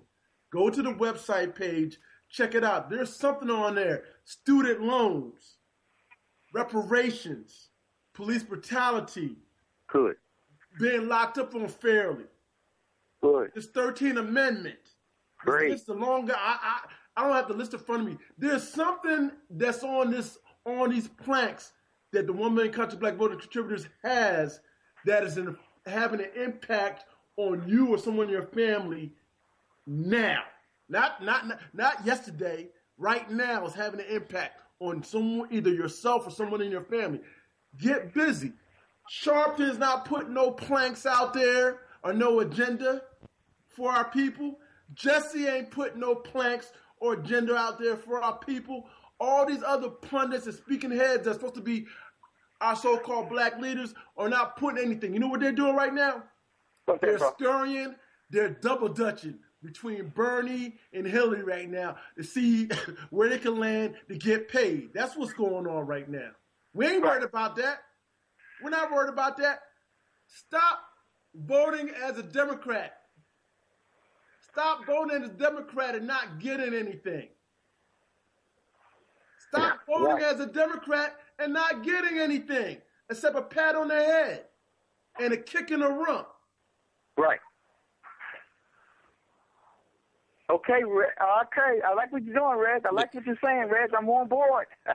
I'm on board. You know, you brought up the before I let you go, Tim. You brought up that South Carolina primary. Now we see that Clinton lost up there in I think Vermont, and she needed South Carolina. Yes, she couldn't afford to have taken another loss, so she goes to South Carolina. And gets an old man, Jim Clyburn, who Reggie mentioned this earlier in the conversation when we had our other guests on. Some of these older men, and I don't have anything against elders, but some of these older men need to go somewhere and sit down. I agree. Because they're doing more harm to our people than good. You had an older man whose handkerchief was showing through his hat when he was telling the people to come out and vote for this woman. You had stars, so-called black movie stars that went down there lobbying support. Now, they probably got paid to do that. And then you had her being at churches. She was at a Charlie Wilson concert. She probably didn't know who Charlie Wilson was. She's at all these things lobbying for black support, and people run out. They outvoted white folks in South Carolina voting for this woman. That's right. Nobody went to her. I'm looking at some of the planks. Nobody went to her with number 6 plank on the 1 million conscious black voters and contributors about community control of police. Number 5, talking about unlawful stop, the recording of movements. In South Carolina alone, you've had killings of black folks down there. Right. The man that got out of the car because the traffic stopped and was running through the park when the guy shot him in his back and then threw a taser down on the ground in front of him. The white young boy, a young devil that went into church and killed 9 innocent people. It's been stuff going on in South Carolina. None of these issues are put to the fore. Number 18 on the 1 billion conscious black voters and contributors talks about abolishing the 13th Amendment. Right. Hillary Clinton is for the 13th Amendment. Right. 2 of her major lobbyists are head lobbyists for 2 of the private prison corporations. So you know they want more laws to put black folks in jail. And everyone that's in love with Bernie Sanders, Bernie Sanders is Jewish. Don't get nothing twisted up. Right. Jewish folks receive reparations, still receiving reparations. He's against reparations for black folks. Yeah, both of them said I got a problem. Something doesn't seem right. Black I hear you, folks, brother. I hear you. He's Jewish. He put it out there. He's Jewish. Yeah, I hear Jewish you, folks brother. got reparations. Yes, sir. He said that he's against reparations for black folks. It will be divisive. It will cause confusion. Yes. Brothers, keep your eyes open and listen. Keep your eyes open and keep your ears listening. Brothers, I'm like you. I'm staying focused, man. It's a lot going on. You got to be able to see through all the loopholes. Yes. Yes. You know what? Before you go, Tim, you may mention that Donald Trump. I think David Duke came out and supported Trump. Now I didn't see it, but I'm going on what you just stated. Now, certainly that's not surprising. I think at one of his rallies in Las Vegas or in Nevada, it was Klan members out there. Right. I mean, visible Klan members with sheets. I know it was Klan members with suits on, but it was Klan members there. So we know what's going on with this guy, with all of them. But I think now it has really, their slip is showing, so to speak. It's really showing how ignorant some of these Europeans are. Because you got a guy like Donald Trump. They put their stock in Bush. He was so miserable, he had to bow out of the race. He had the most money of any of the candidates. Yes, he did. So now you got Trump, a guy who has given money to both parties. He didn't said it. He might have given more money to the Clintons than he gave to any Republican. But he's running as a Republican. Right. Now, I think the one guy mentioned, this other guy, Rubio, that he got mob ties. That's why he don't want to divulge his tax return. A newsflash, listen, this man deal in construction, and he was in the casino business. Right. Everybody knows that the mob is in construction all over this country and in the casino business. So what the hell is he? I mean, what is he giving a revelation? All of these people got mob ties. Our people need to wake up. We got to wake up, man. The ignorance of our people some of our people is incredible. It makes you want to cry when you see this stuff going on. Our people running out there smiling. This woman, oh, I'm so happy. I'm telling you, somebody need to get behind some of our people and put a foot right in their behind. I'm sorry to say that, but it's true, man. This. I just can't believe it. Sometimes I can't believe it. But it's true, though, brother. It's hard to believe, but it's in your face. You can't deny the ignorance, man. You can't deny the ignorance that's out there. And it's slowing us progressive people down. It's slowing us progressive people down, man. Brother Tim, I want to thank you for your contribution, man. Yes, sir. Have a good one. Keep up the good work. Peace. You and Reggie. Peace.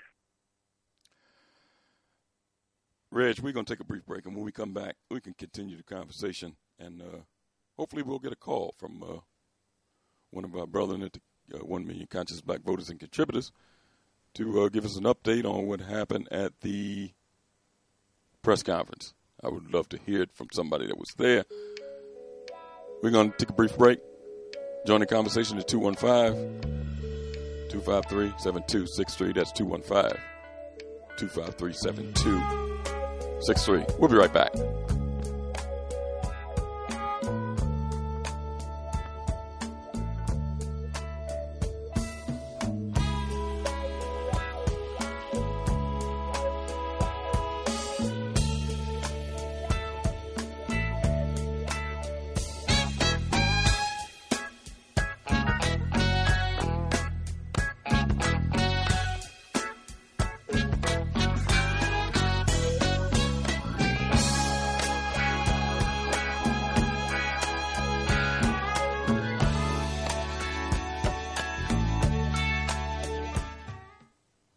You are tuned in to the Black Talk Radio Network. For podcasts and live program scheduling, visit us on the web at blacktalkradionetwork.com.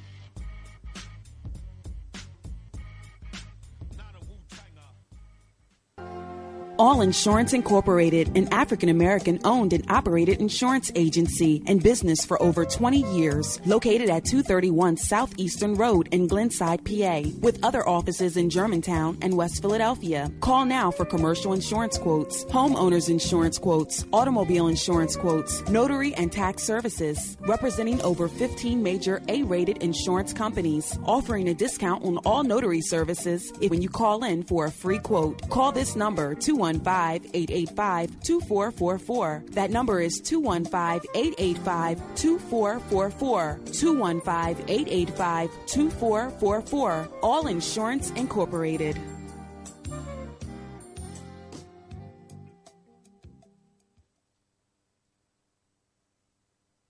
Before your roof becomes unruly, call Dooley. Dooley Brothers, specializing in shingle, rubber roofs, gutters, downspouts, and vinyl sidings. Call for your free estimate today. 215-224-3882. That's 215-224-3882. Dooley Brothers Roofing, the roofing experts you can trust. That number again, 215-224-3882.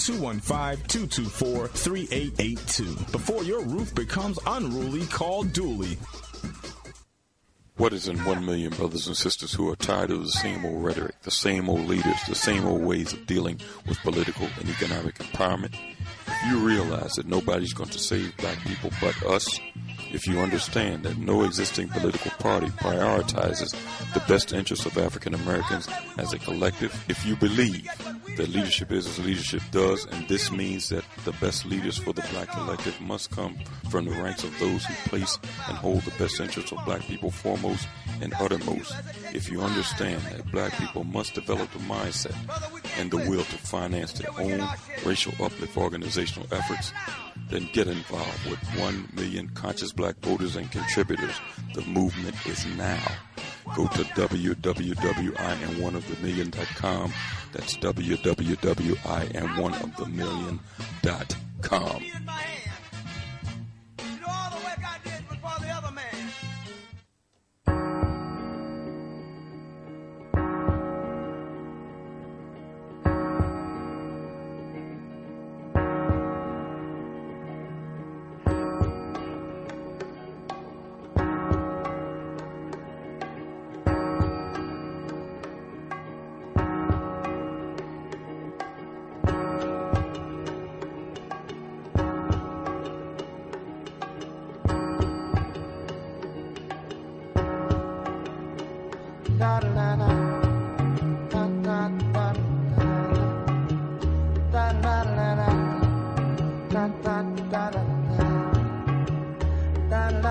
Rockets, moonshots, spend it on the have-nots. Money, we make it. Before we see it, you take it. Oh, make me wanna holler the way they do my life. Yeah, make me wanna holler the way they do my life. This ain't living, this ain't living. No, no, baby, this ain't living. No, no, no, no.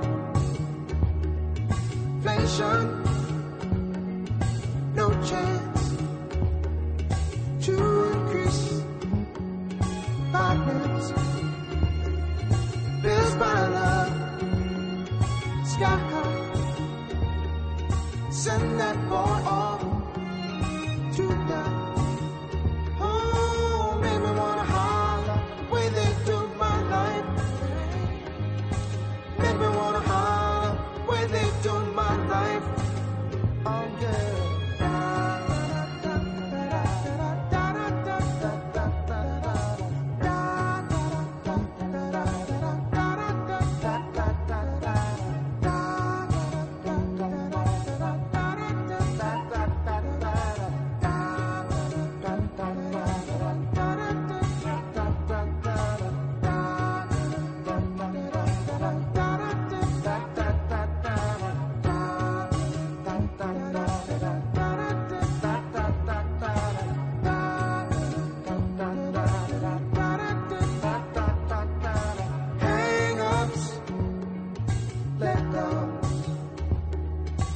heartbreaks, setbacks, natural factors. Oh, honey, that I can't pay my taxes. Oh, make me wanna holler, throw up both my hands. Yeah, make me wanna holler, throw up both my hands. Ow! Crime is increasing. Trigger happy, policing. Panic is spreading. God knows where we're headed.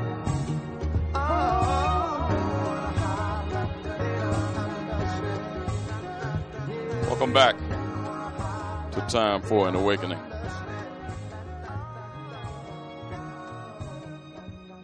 Welcome back. It's Time for an Awakening. And Marvin said, making me want to holler and throw up both my hands. I think the way some of our people is handling this politics and politics in general, it makes me want to holler and throw up both my hands. If you missed any of the program earlier when we had Ms. Janice Truitt on, chairwoman of the Delaware Association of African American Farmers, you can go to timeforanawakening.com. That's timeforanawakening.com. Put it in your address bar. You'll see podcasts of the programs. You'll see other interesting articles. That's timeforanawakening.com. Let's go back to the phone. We're in open forum. Join the conversation at 215-253-7263. That's 215-253-7263. Let's go to the phones. 561 area code. What's your name? Where you calling from? This is Amafika Gayuka. I'm calling in. Brother Reg called me and said he wanted to call and give you brothers an update, report on how the news conference went last Thursday and what has transpired since then. How you doing? I'm doing very well, I'm pleased to say. Thank you for asking. All right. Baba Mafika, I just want to put something out there first before you chime in and let everyone know what went down. First, I'd like to give a thanks to yourself, Brother Klingman, Brother Andre Lopez out of the DMV, Sister Aquila, rest of the DMV folks, Brother Donnie, Sister Monica.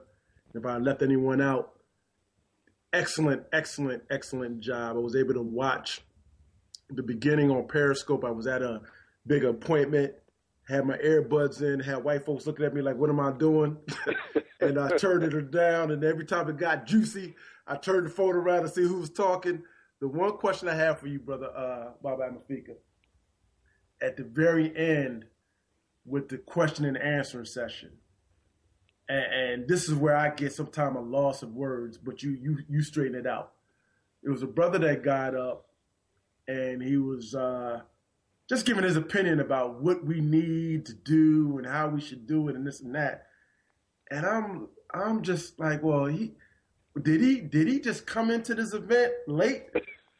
And but I'm not there, so I'm not able to to see everyone. And I just was confused, and I'm glad you laid it out. And I think this is one of the impediments that black folks have. Sometimes you have what you need to get you over the hump right in front of you, but you still don't get it. And I just want you to tell everyone how you handled that portion, letting them know that, the things that a lot of black folks are yearning for or upset about or question is already in these planks. All they have to read it, join, tell us what your expertise is and what you would like to do, and we can make something happen.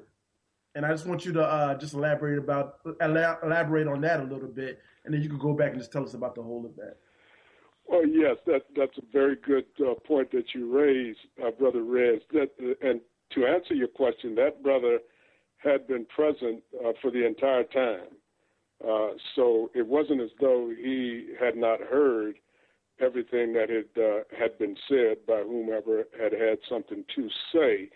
And yet he asked a question which had been addressed and answered several times in the course of the discussions that took place. And I pointed out to him that one of the things that black people need to learn to do is how to recognize what they're asking for when they see it appear.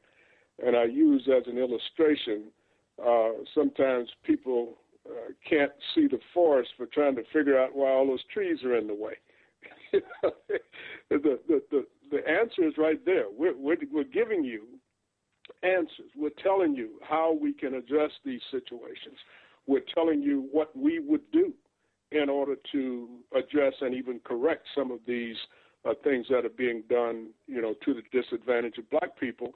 And somehow or other, whatever is being said goes either over the person's head or in one ear and out the other, because they've already got their minds set on wanting to lament something, want to complain, want to cry and bemoan all the bad things that are taking place. It's sort of like, reminds me of something that Maulana Karenga wrote in Kawaida Theory, where he says that black folks have a tendency sometimes to dwell on all the litanies of lost battles. In other words, continue to restate and regurgitate and recomplain about all the times that we've gotten our butts kicked and how we continue to get our butts kicked, rather than looking at what we need to do to be victorious. So once I explained to the brother that we had, in fact, addressed those concerns that he was raising or that he was re-raising, he understood and shook his head in agreement that yes, indeed, and said that he was going to become one of the million on that day. Excellent, excellent. You had an esteemed panel. Sister Gerald Sanders laid it down, talking about, what's happening with the, police brutality, with the Ulia laws. What's the brother that's in her that was on the platform that's with her also? I'm not remembering his name. Matthew Fogg. He is a retired U.S. Marshal.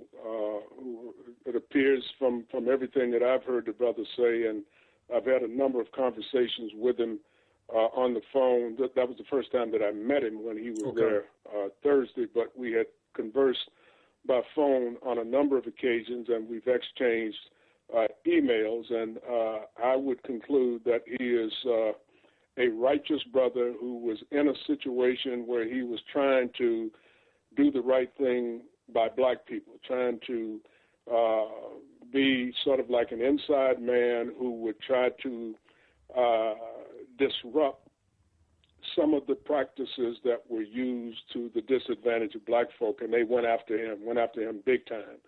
And he turned to, his religion or his faith, and he calls his faith in God, and feels that got him through. And so now he is running for Congress in an attempt to be a similar kind of voice in the Congress of the United States that he attempted to be, and in fact was, when he was in the Marshal Service. So he and his organization, or the organization that he belongs to, which is an organization of mostly retired and mostly black people who were formerly involved in law enforcement all across the country, and who are standing together and opposing this rash of police murdering, in particular young black people, male and female now. They're not discriminating anymore, and trying to put a stop to it. So that organization has endorsed the legislation that Sister Gerald has crafted and put forth, and they're going around the country advocating that legislation, be sponsored by especially some of these black elected officials, Congressional Black Caucus people, all of whom are avoiding it like the plague. But yes, that was Matthew Fogg. Bob Amafika. I read the backstory about Matthew Fogg. I'm talking about the other brother that knows you, that he really knew you, younger brother. Oh, Brother DJ. Yeah, that's Brother DJ. Okay. That was Brother DJ. Brother DJ was laying it down. Yeah, that young brother can lay it down. He can lay it down. Okay. And you know he's a colleague of Brother Hakima, who you I spoke to had on the program a couple of weeks ago. Yeah, right. I spoke to Brother Hakima right. That was Friday. Brother DJ Jordan. Okay, that's who it was. Okay, I wanted to be sure. I know Reverend Willie Wilson was there also.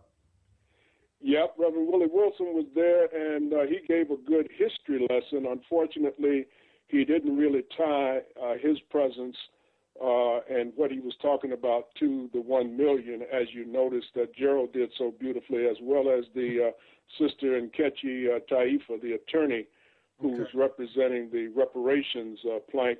Yeah, I was mad. I was upset at y'all that y'all didn't give my sister a little step stool or something so we could see her a little more, you know.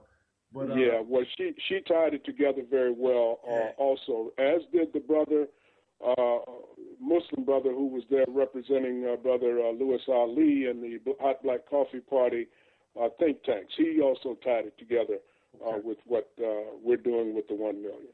Well, let the listener audience know we talked about it 2 shows in a row prior to you having the press conference on Thursday. What was the reason why you did the press conference at the location you did? What were you seeking as an outcome of the press conference? And where are you guys going? Where's this movement going? Good questions, all. I have to admit that we sort of lucked up on the venue, which was the African American Civil War Memorial and Museum. I never even knew there was any such place in D.C. We had initially intended to have that news conference at the National Press Club in Washington, D.C., where all of the important national press conferences tend to take place, but the cost of doing it there was prohibitive. As you know, we don't have money. We have to hustle money from our members anytime we want to do anything. So we had to look around for some alternative sites, and one of the sites that was suggested by our folks on the ground there, in particular Brother Andre Lopez, who did a terrific job for us, along with his support team, was this particular place. And he suggested that maybe we want to prioritize that place because of the consistency with the theme, which happens to be that we're playing a chess game of sorts here, brothers, with these radical right-wing conservative racists. And I hope everybody in your audience knows that the term conservative is the 21st century term for what used to be racist. I mean, there's no difference between conservatives and the old-style racists. They try to hide behind that as somewhat of a legitimate kind of thing, but they're all the same closet racists or not so closet as the case may be. These people, even as we're having this conversation, are trying to lay the foundation to put the T-word label on black folk, the terrorist word, especially the domestic terrorist word. They did the same thing to us back there in the 1960s with labeling us as black militants and communist influenced and all kind of things to try to make it seem as though we were anti-American or trying to destroy the country so that they could justify coming down on black folks with all 4 feet. And they call us different things at different points in time. It's pretty much the same way that they do with people in foreign countries when they want Americans to turn against them. So we knew where they were coming from with that thing. So what we did was, well, we went in one better. We made a chess move on them.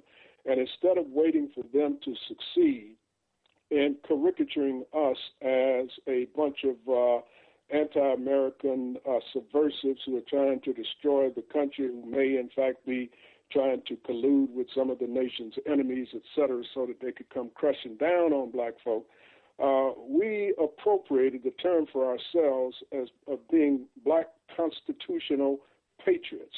And one of the things we discovered, brothers, Eddie, one of the things we discovered, to our surprise, frankly, when we were at the Civil War Memorial and Museum, was that that very theme was prominent throughout that facility.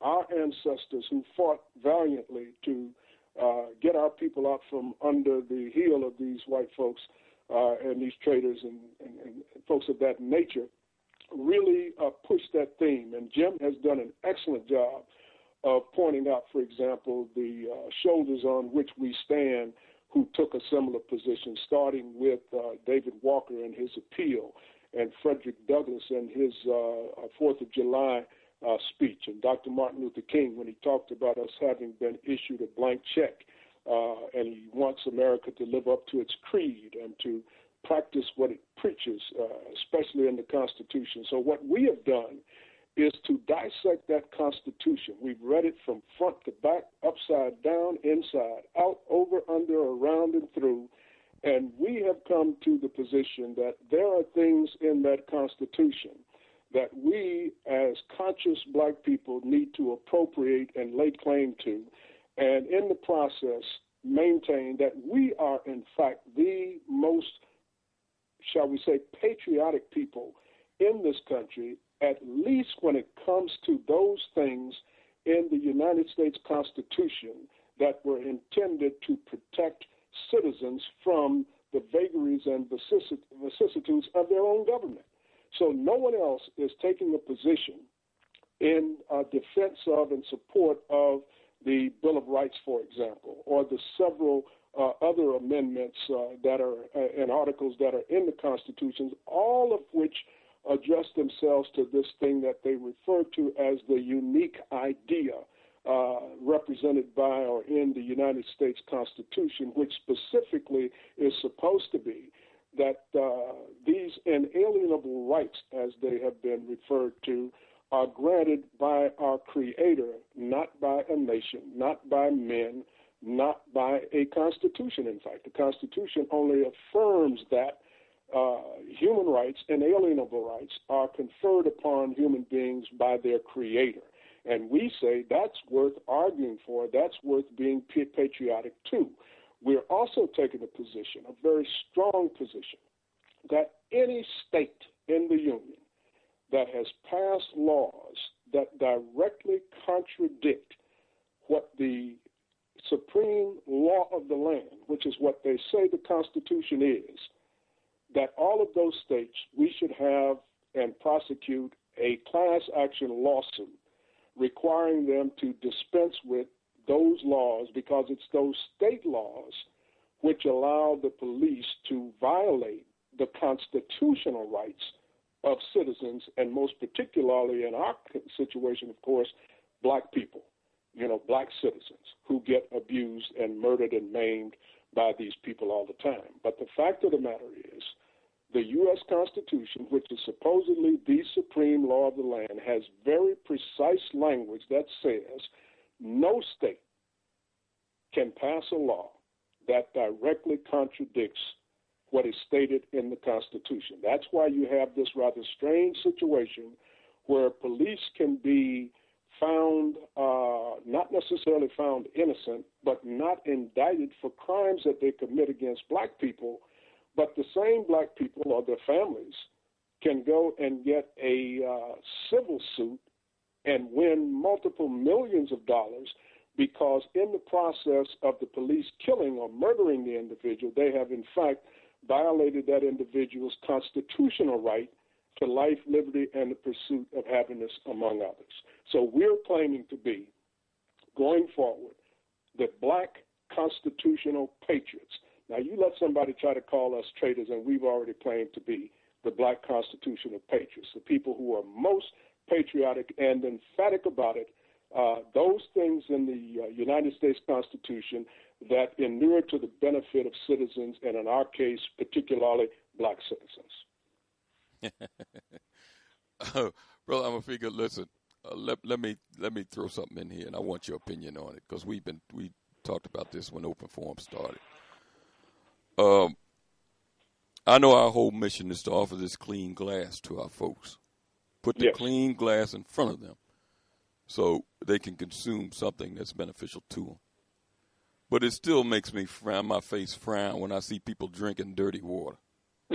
What is your feelings on what happened in South Carolina and what potentially, I'm not going to count chickens yet, but what potentially might happen on Tuesday when the black belt is in play?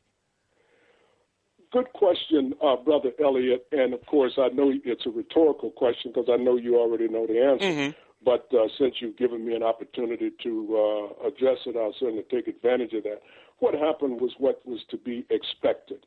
And it happened, quite frankly, in the absence of our movement, the 1 million conscious black voters and contributors having assumed a preeminent or at least a high visibility position in this country, which is, in fact, in response to what Brother Reggie asked earlier, what was the reason, one of the main reasons that we held the news conference. We have got to put our name and our positions out there in the public conversation. Right now, what is happening, of course, is the Black Lives Matter people are being promoted as the new vanguard of the civil rights movement. And the old guard civil rights people are appropriately being pushed to the side and to the back of the bus, so to speak, where they should be under the bus, quite frankly. But the people who are pushing and financing the Black Lives Matter people are, in fact, some of the same people that used to finance the old guard black democratic establishment. And they're just getting themselves some new Negroes, as Richard Pryor would refer to it, younger, more articulate people, and people who are malleable because their inclination is to get paid. So if someone's willing to pay them and pay them well and allow them to have prominent positions and be in the news, that's a good situation for them as far as they're concerned. But nobody is out there who is standing up and being counted for black people, irrespective of whatever happens with everybody else. And a lot of those things that go on and that went on last Tuesday, for example, we simply didn't have a dog in that fight. Black folks went down the primrose path with Hillary Clinton the same way they did, similar, I should say, not the same way, but similar to the way that they did with Barack Obama. And they're going to get about as much from Hillary Clinton, should she end up with the nomination and the presidency, as they got from Barack Obama. So the answer to all of that, brothers, is for the 1 million conscious black voters and contributors to elbow our way to the front of the crowd and to get above the crowd so that everyone in this country, black, white, and anything in between, knows that there is a new sheriff in town, that that cavalry has arrived, that black folk finally have a champion who are unequivocally and unapologetically advocating the uplift and advancement of black people, irrespective of who doesn't like it. And once we plant our position and plant our flag on Iwo Jima of America, and we're the ones who people are not able to ignore, at least, they have to then ask us our opinion. And when people, especially the rank and file of black people, begin to hear this alternative message that only we, and you brothers exemplify this every Sunday night, are saying, no one else in America, black, white, or otherwise, is taking the kinds of position in support of black people against all enemies and opponents that the 1 million conscious black voters and contributors is taking. And all we need to do is get a higher profile position so that more people are able to bear witness to what we have to say and what it is that we're doing, because we're not just talking, we're doing. Then you're going to see that groundswell of people coming to us and joining us. And as I pointed out at the news conference, just imagine, brothers, what would happen if suddenly all of the voting registrars' offices across the country were to have to report that something strange is going on. For some reason, black people are pouring into the voter registrar's office and changing their registration from Democrat, which was what most of us are registered as, but also from Republican and any other non-black party. And since we don't have an independent black political party, that would be all other parties, that for some reason black people are pouring into these voter registrars' offices and changing their registration to no party affiliation, to unaffiliated, or whatever is the equivalent of that in a particular jurisdiction. That will start a snowball effect that will rock this country politically and economically to its core. Baba Mafika, yes. I want to say thank you once again to everyone's efforts in the 1 Million Conscious Black Voters Contributors. And what I want to ask you, there's still a lot of naysayers out there when it comes to this voting process. Everyone on this line right now understands why. What would you say to someone that does not want to be involved with the voting process? What else could they do to be a contributor to this movement at this point in time? Well, our response to that, Brother Reggie, is really very simple. As Jim and I both continually point out, the 1 Million Conscious Black Voters and Contributors movement is a whosoever will, let them come movement. We're not seeking, as you brothers know, to try to convert anybody to our way of thinking or to the way that we feel is the best way for black folks to gain the upper hand and get on high ground in this country. Anyone who feels that there's a better way to do it, they're free, of course, to do it their better way. We simply believe that the way that we have analyzed and assessed this situation has the best potential for black people to win. And that's what we want to do is, in fact, not just want, that's what we're determined to do, is to win. Now, there's some people that say, like the Brother X who calls into your program from Chicago quite a bit of time, that we ought to get up out of here. Well, where's Brother X going to take black folk? Let's say if he can get black folk to go with him someplace, where's he going to take them? Where are you going to go in the world that anybody wants to be bothered with black folk? If you want to know the truth, we can't even up and go to any place in Africa where they would want us to come over there, unless we can bring a bunch of money with us. So the fact of the matter is, as Booker T. Washington said, cast your buckets down where you are. And in biblical terms, Brother Elliot would like this one, the ground on which you stand is holy ground. We've got to make our stand right here, because even if the three of us on this call right now felt that we ought to up and out of here and go someplace else, we both, all three of us know that the vast majority of black people, 99 and 4100% of them, ain't going nowhere. So that would be speaking out of school, blowing hot air into the wind. Don't have the means to go out of this country. Thank you. Also, we can't even go. We don't have the means to go across the street. I want you. Let me add this question into the conversation. So, you laid out the position of the 1 Million Conscious Black Voters Contributors in reference to this is not something that we're trying to compel anybody. Come to the page, you come to the website, check the information, read the articles, check the planks out. If something moves you, there's a $20 membership fee, annual membership fee. You get a 1 Million Conscious Black Voters Contributors t-shirt to wear, free advertising, let people know about the movement. You choose and decide where your skill set can enhance the movement, and you get involved. But on the flip side, with the people who are on the fringes, can you let them know about the relationship between politics and economics?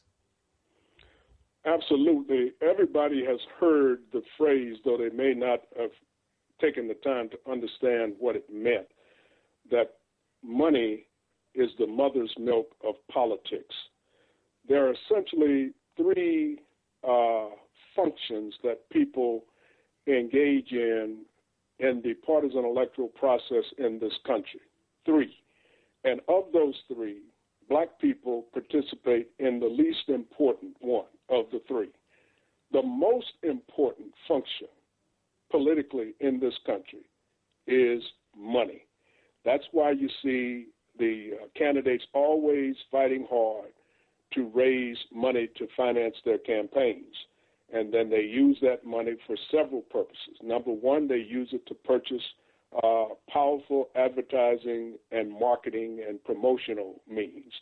And most of it goes into television because that's the most effective, at least they believe that's the most effective way to promote and advertise and build one's name recognition for political purposes. Of course, they also spend money on other means, newspaper ads still. They'll spend money on the internet. They'll spend money on palm signs, yard signs, you name it. But mainly it goes into television and, to a lesser extent, radio. That's the most important function in America's form of partisan electoral politics. The second most important way that people participate in the partisan electoral process is by serving as campaign workers. Now, the best and most proficient and expert people about politics actually can get paid. They can get paid as consultants, as different functionaries on a person's campaign team. If they're good enough at what they do, they can actually be hired to work on a campaign. But they have a whole lot of volunteers that work on different campaigns in different parts of the country. And without campaign workers, you don't have a ground game. And you heard people talking about the ground game with respect to these caucuses and these primaries that have been going on across the country or in certain parts of the country recently. So those are the two most important ways that people participate in the partisan electoral process. The third and least important way is to vote. But the first two are the two that determine how people vote and who people vote for, because you've been basically led to where the people want you to go by their advertising and by the work of the people on the ground, who the ground game, as they call it.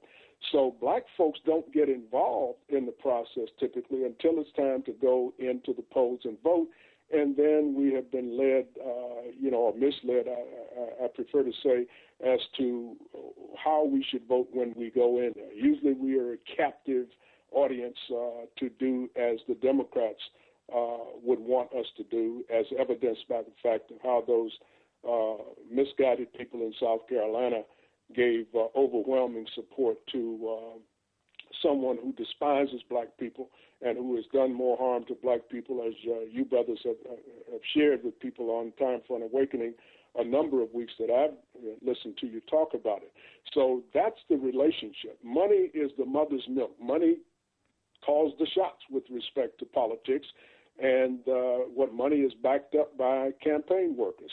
One of the things that we have designed into the 1 million conscious black voters is that we're not only going to have, if we have our way, and if black folks respond the way they should and the way we want them to, we'll have our million or more. And once we have our million or more, of course, that million will influence other people, because people are influenced by success. And once we have accomplished success and proven that we can do what nobody has seen fit to believe that is possible for black folk to do, we're going to influence people beyond the numbers of people who actually see fit to join with the 1 million outright. So we will be able to, among other things then, provide campaign workers for the candidates of our choice, the candidates who have agreed to back either the largest number of the planks in our platform, that would be a quantitative support, or they've agreed to support the most important planks in our platform, which would be a qualitative way of judging what they're willing to do. But in either event, they would have to agree in writing. We're not going to take anybody's word for it. These people lie out of all sides of their mouth. So we got to have them write it down and attest to the fact that they're going to do this, that, or the other, if in fact they want to get our support. And then in the final analysis, of course, we're also going to be able to say to these campaigns that in addition to providing an eventual 1 million and plus votes to the candidate of our choosing, we can also provide some campaign workers, especially to help down that stretch, because you're going to need people out there in the street doing things to make things happen. And the thing that black folks, that's something black folks seldom do, is provide any campaign workers. The thing that black folks almost never do is put any money into any campaigns. Because, again, we limit our participation for the most part to voting, and that's the last thing, that's the ass end of things, you might say. So we can then go to the same candidate that we have gotten to sign on the dotted line and say, in addition to our votes and our campaign workers, we can also prime your pump with some money into your campaign. And we can call on our 1 million, just to give an example, and say we want each of you to send in $10 that we're going to contribute to this particular candidate's campaign. That's $10 million. When have you ever heard of black folk being able to do something like that? And keep in mind that the $10 that I use as an illustration is just an illustration. It's arbitrary. If we asked our members for $15 a piece, or $25 a piece, or $50 a piece, it still would be painless to the caliber of people that we're seeking to become a part of this 1 million. So we're going to be dealing with people from a position of strength, not from the traditional and typical position of abject weakness.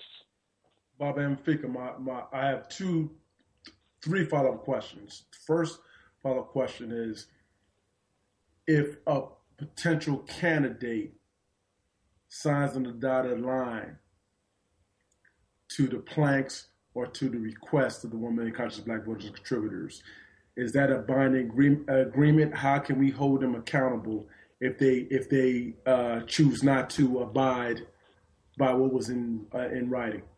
If you ever watch any of the daytime judge shows like I do, Judge Mathis and Divorce Court and People's Court, and even Judge Judy on occasion, see her embarrass people, you notice they always say that people should get things signed, get a contract signed. And they say even if the contract that you sign is something that the two parties write on a napkin in a restaurant, but if both of them have attested to it, that's a contract. Once you have a contract, you can take a person to court and sue for them to fulfill the terms of that contract. So that's why we know how this game is played. And one thing that black folks have never done is demand anything in writing from any of these folks. So, again, when we say that sort of thing, folks are talking about how do we hold folks accountable, because they're assuming that we're going to deal with crackers the way the traditional or the usual suspects have always dealt with them, from a standpoint of just being told, you know, by the white folks what they're going to do, and they shake their heads and they affirm and say, yes, boss. And they go away, and then they'll go back after they've been disappointed and jerked around, hat in hand, and doing a step-it-fetch-it thing, and want to know, well, why you boss, why you treat us so badly. No, we're not going to do that. We know how the system works, and if these people, you know, sign something with us, you can bet your boots we're going to end up taking them to the wall on it. All right, hold on for a minute, Elliot. Two more things real quick. I'm pressing tonight, Bob Amafika, because I want the people that are listening to know, even though that I agree with all the sentiments that you're stating, I'm part of the group. This is all about transparency, asking the tough questions, which I know that you're qualified to answer and to deal with, but also to let people know. I just want them to think, just to think. You might not agree. I want you to think. My next question to you is that Reverend Al Sharpton, he went to the White House with our current president, President Obama. I don't know his whole contingent of people that he had with him, but it was supposed to lay out requests and things that our community needed. I don't know what those things were. Still don't know to this day. What's going to make the 1 million conscious black voters contributors different in knowing that whoever this candidate or candidates are going to be, whether it's local or national, how are we, the members and people that are not even members, that are in the fringes to see what's going on? What's the transparency level going to be as far as knowing what has been requested in writing of this candidate? Well, first of all, Brother Reggie, the only people that we feel any obligation to exercise transparency for and with are people who become actively involved with the 1 million conscious black voters and contributors. And as you brothers know, there's all kinds of transparency amongst those of us who are involved in this movement, because we have to be. We don't have any choice. We're not paying anybody to do anything because we don't got any money.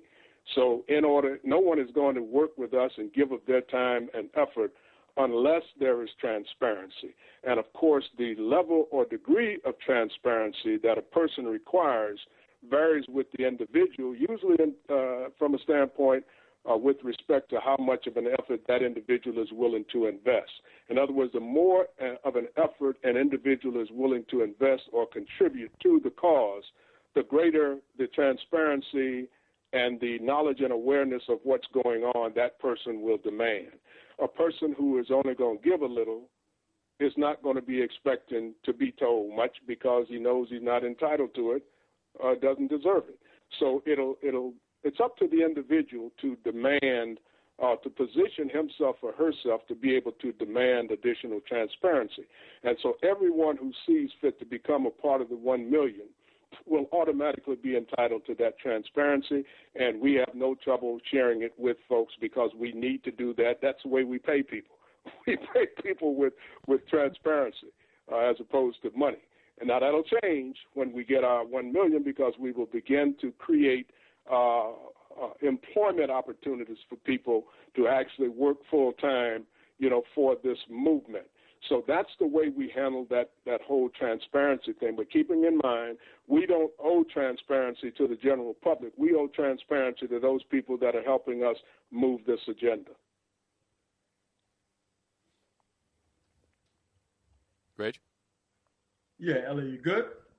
Oh, you know what? I just want to say this before we wind things up, Brother Amfika. Because you were talking about, and Reg mentioned about how do we get these politicians to acquiesce to our demands. And you mentioned about signing a pledge. Now, for our listening audience, members of our listening audience that think that might sound a little strange, Cynthia McKinney was on our program and talked about when she was in Congress how every black member of the Black Caucus, signed a pledge that they would support things that were pertinent to Israel. Absolutely. And when they found out that she didn't sign her pledge, they did everything to get her out of office, ran a candidate against her, in which they succeeded. But she made mention on the program. Now, these black elected officials don't come back and tell their constituents, which are black people, that they didn't sign a pledge to somebody else. Cynthia McKinney let our listening audience know that every black member of that caucus have signed a pledge to Israel. So I just wanted to let the listening audience know, when you're talking about getting these people to sign a pledge, that ain't nothing that they're not used to doing or nothing that ain't foreign. It might be foreign to our people because we don't know how to play this so-called political game. But I just wanted to throw that out there in reference to what you had said. Brother. That's a very important point to make. I concur. No problem. And my final question for you, Baba Amafika, is with the model that of this movement, the 1 million conscious black voters and contributors. This is a movement. A movement goes on. It doesn't stop. It takes on different lives, but this is definitely a movement of grand proportions of what we have to undertake. And we're like a body. And we've been trying to plug up different spots in the body, but we're still bleeding out. And we need an anodyne, something that's going to take care, something's going to remedy the bleeding. Getting scabs being rubbed off by white folks every day. Scab starts to heal back. We think we all right. Scab healed back, bleeding out, infectious diseases, limbs cut off, and everything. This is black. We're just looking at the black condition. And what I want to ask you, when we talk about the 1 million, that's a lofty goal, brother. It's big. It's humongous. What if we just got 300,000 people or 100,000 people that just gave $25 to start a black business, a cooperative of some sort? Wouldn't that be, wouldn't that be a tremendous effort in this time that we're dealing with? We just had Janice Truitt from Delaware, a farmer.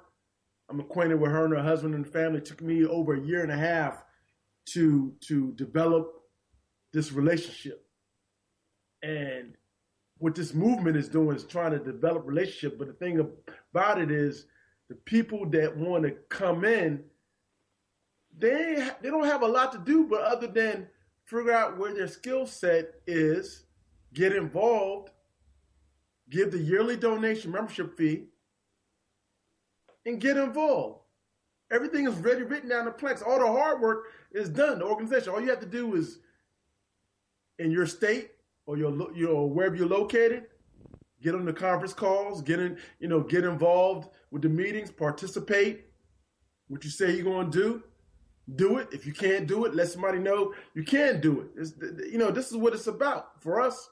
And I want to say, I just want to ask you, Brother Amafika, if we didn't get 1 million, I'm just putting that there. I think we're going to get over 1 million when it's all said and done. But say you only got 100,000 willing and able.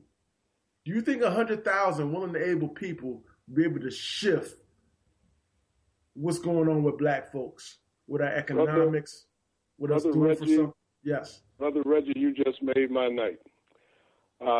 I don't know whether you saw it when you were watching the news conference on Periscope. I did. Okay. Well, somebody, if you recall, asked something like that, and I pointed out to them a quote from was my favorite motivational speaker, Brother Les, the Motivator Brown. Les Brown said in one of his pieces that always aim for the moon, because even if you fall short, you're going to land among the stars. When we aim for 1 million conscious black voters and contributors, let's say we fall short, as you're speculating or asking for the illustration, the what if. Let's say we fall short and we only come up with 500,000 or 250,000 or 100,000. I've already done some research, and I'm going to be presenting it at our training and orientation down here next month. The largest black organization that comes anywhere close to being an advocate for black people is the Nation of Islam. And the Nation of Islam is also conceded to be perhaps the strongest black organization in the country. The number of members in the nation is estimated to be somewhere between 50 and 100,000. And most people say it's probably closer to 50. I don't know, but that's what they say. Now, if we were to fall short of our million and only come up with 100,000, we would be the largest black self-reliance, black self-determining organization in this country, bar none. And given the caliber of people that would comprise that 100,000, we would probably be the wealthiest self-advocating black organization. Or unquestionably, we would be the wealthiest, because very few self-determinist organizations have any money. So we would be the only ones with any money.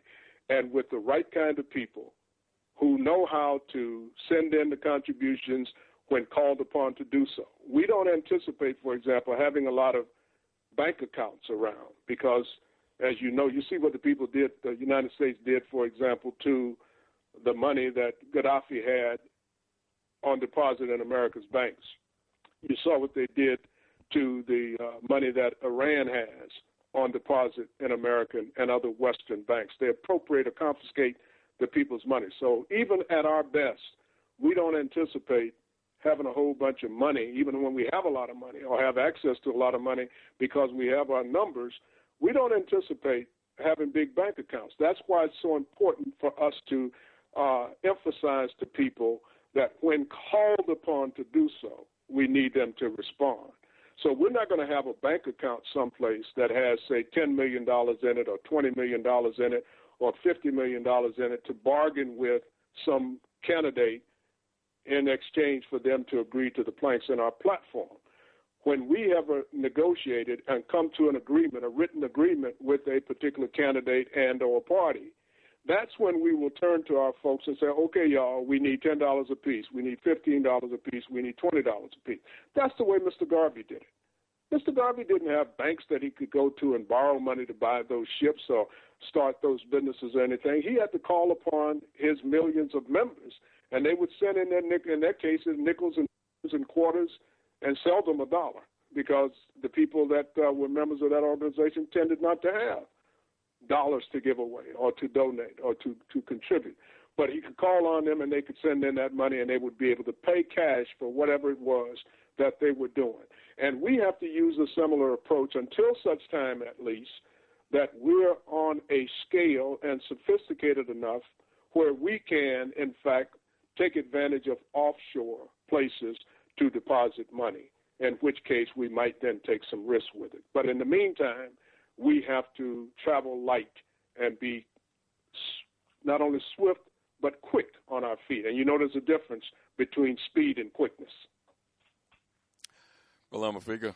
I want to thank you for being with us this evening. And they hear it all the time on the program, but give out the information that the people need to know. It's been my pleasure, brother. No, you didn't hear the second part.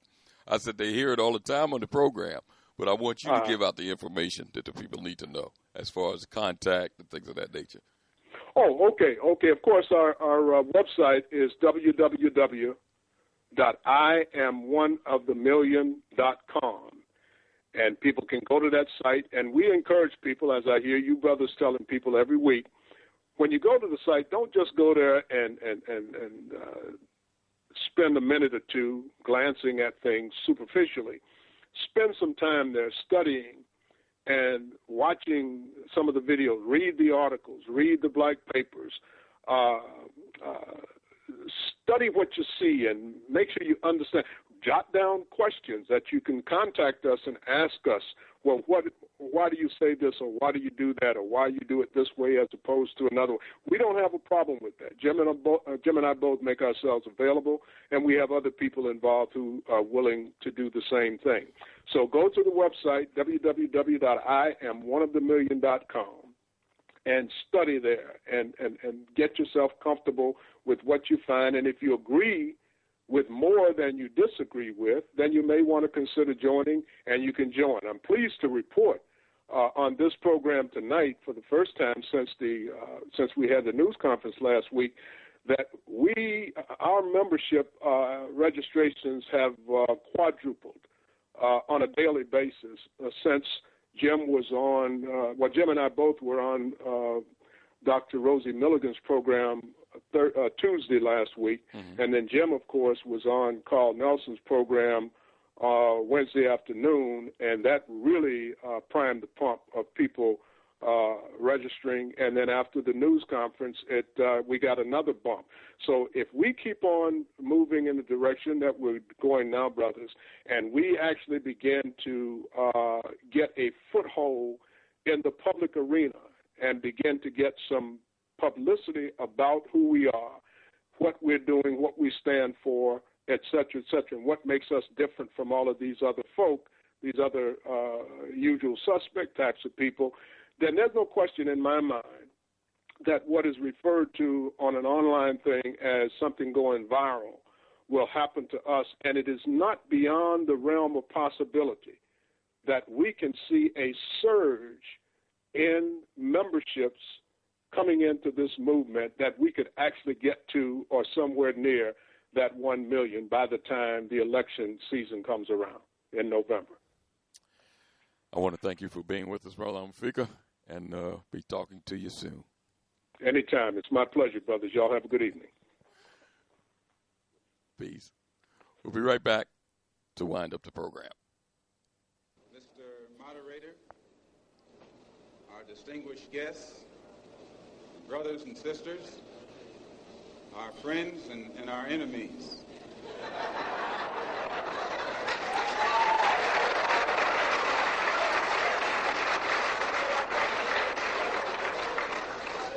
Everybody is here. You are tuned in to the Black Talk Radio Network. For podcasts and live program scheduling, visit us on the web at blacktalkradionetwork.com.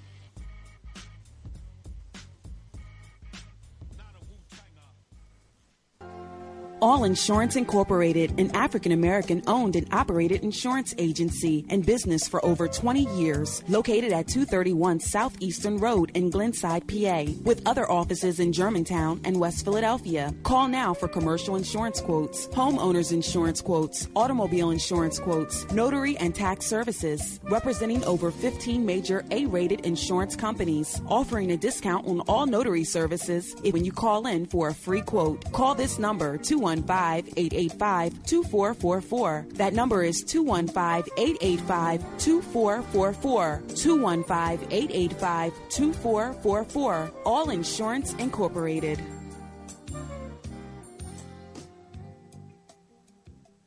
Before your roof becomes unruly, call Dooley. Dooley Brothers, specializing in shingle, rubber roofs, gutters, downspouts, and vinyl sidings. Call for your free estimate today. 215-224-3882. That's 215-224-3882. Dooley Brothers Roofing, the roofing experts you can trust. That number again, 215-224-3882. 215-224-3882. Before your roof becomes unruly, call Dooley. Antiquity to the present, our people need to develop a new paradigm. It's time for an awakening. Sundays, 7 p.m., with your hosts, Elliot and Reggie. Welcome back to Time for an Awakening. And before we wind up this evening's program, if you miss any portion of it, or even our first guest in the first hour, Miss Janice Truitt, chairwoman of the Delaware Association of African American Farmers, you can log on to timeforanawakening.com. That's timeforanawakening.com. Put it in your address bar. There you'll see podcasts of the programs, past programs. You'll see other interesting articles. You'll see a link to 1 million conscious black voters and contributors. And we'll be having black products that we use every day on the site very soon.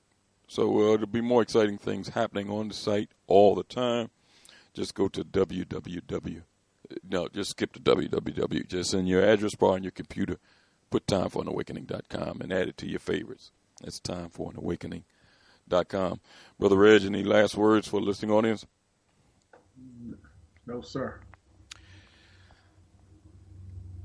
As soon as we get off the line, the listening audience can go to IamOneOfTheMillion.com. That's IamOneOfTheMillion.com and look at the planks that we've been talking about this evening. Get in where you fit in. It's something that we all can do, just like Dr. King says on the segment of the speech that we play on the program, practical solutions that we can all do. I want to thank everybody for listening to the program this evening. A lively discussion, as always, and we'll be back next week, Lord willing, to continue on this path towards an awakening. Peace.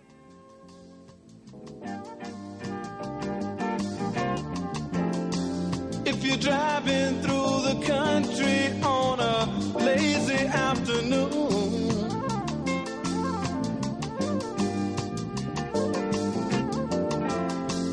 or you're watching your children playing after school,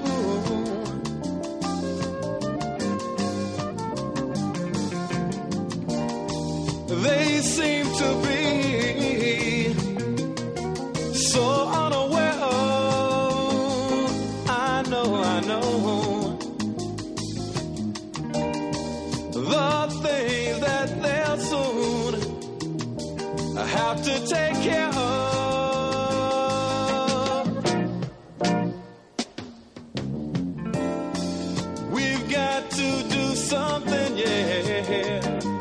save the children.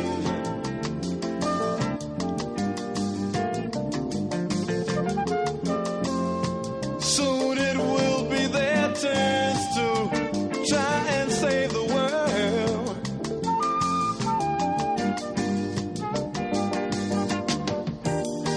Right now they seem to play such a small part of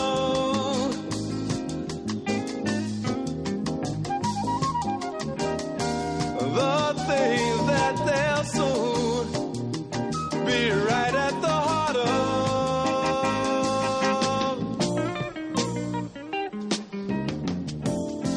My little Tommy, he said he wants to be a fireman.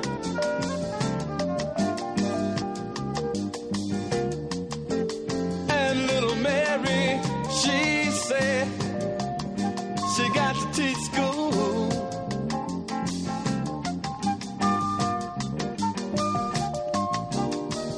If we know all we say we know about the problems,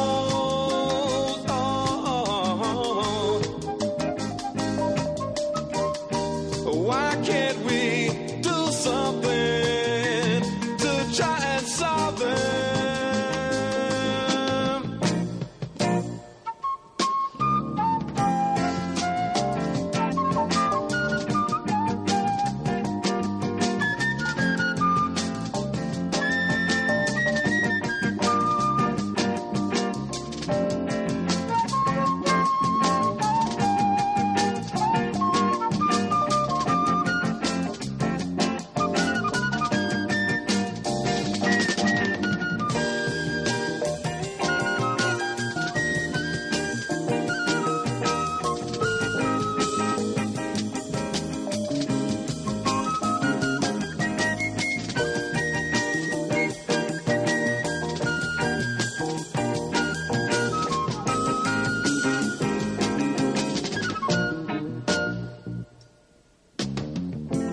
We've got to do something, yeah, to save the children.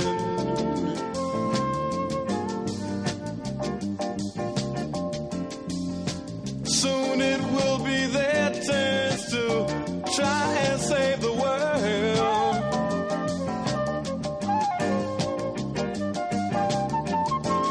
We've got to do something, yeah, to save the children. To save the children. To save the children. It is Ryan here, and I have a question for you. What do you do when you win?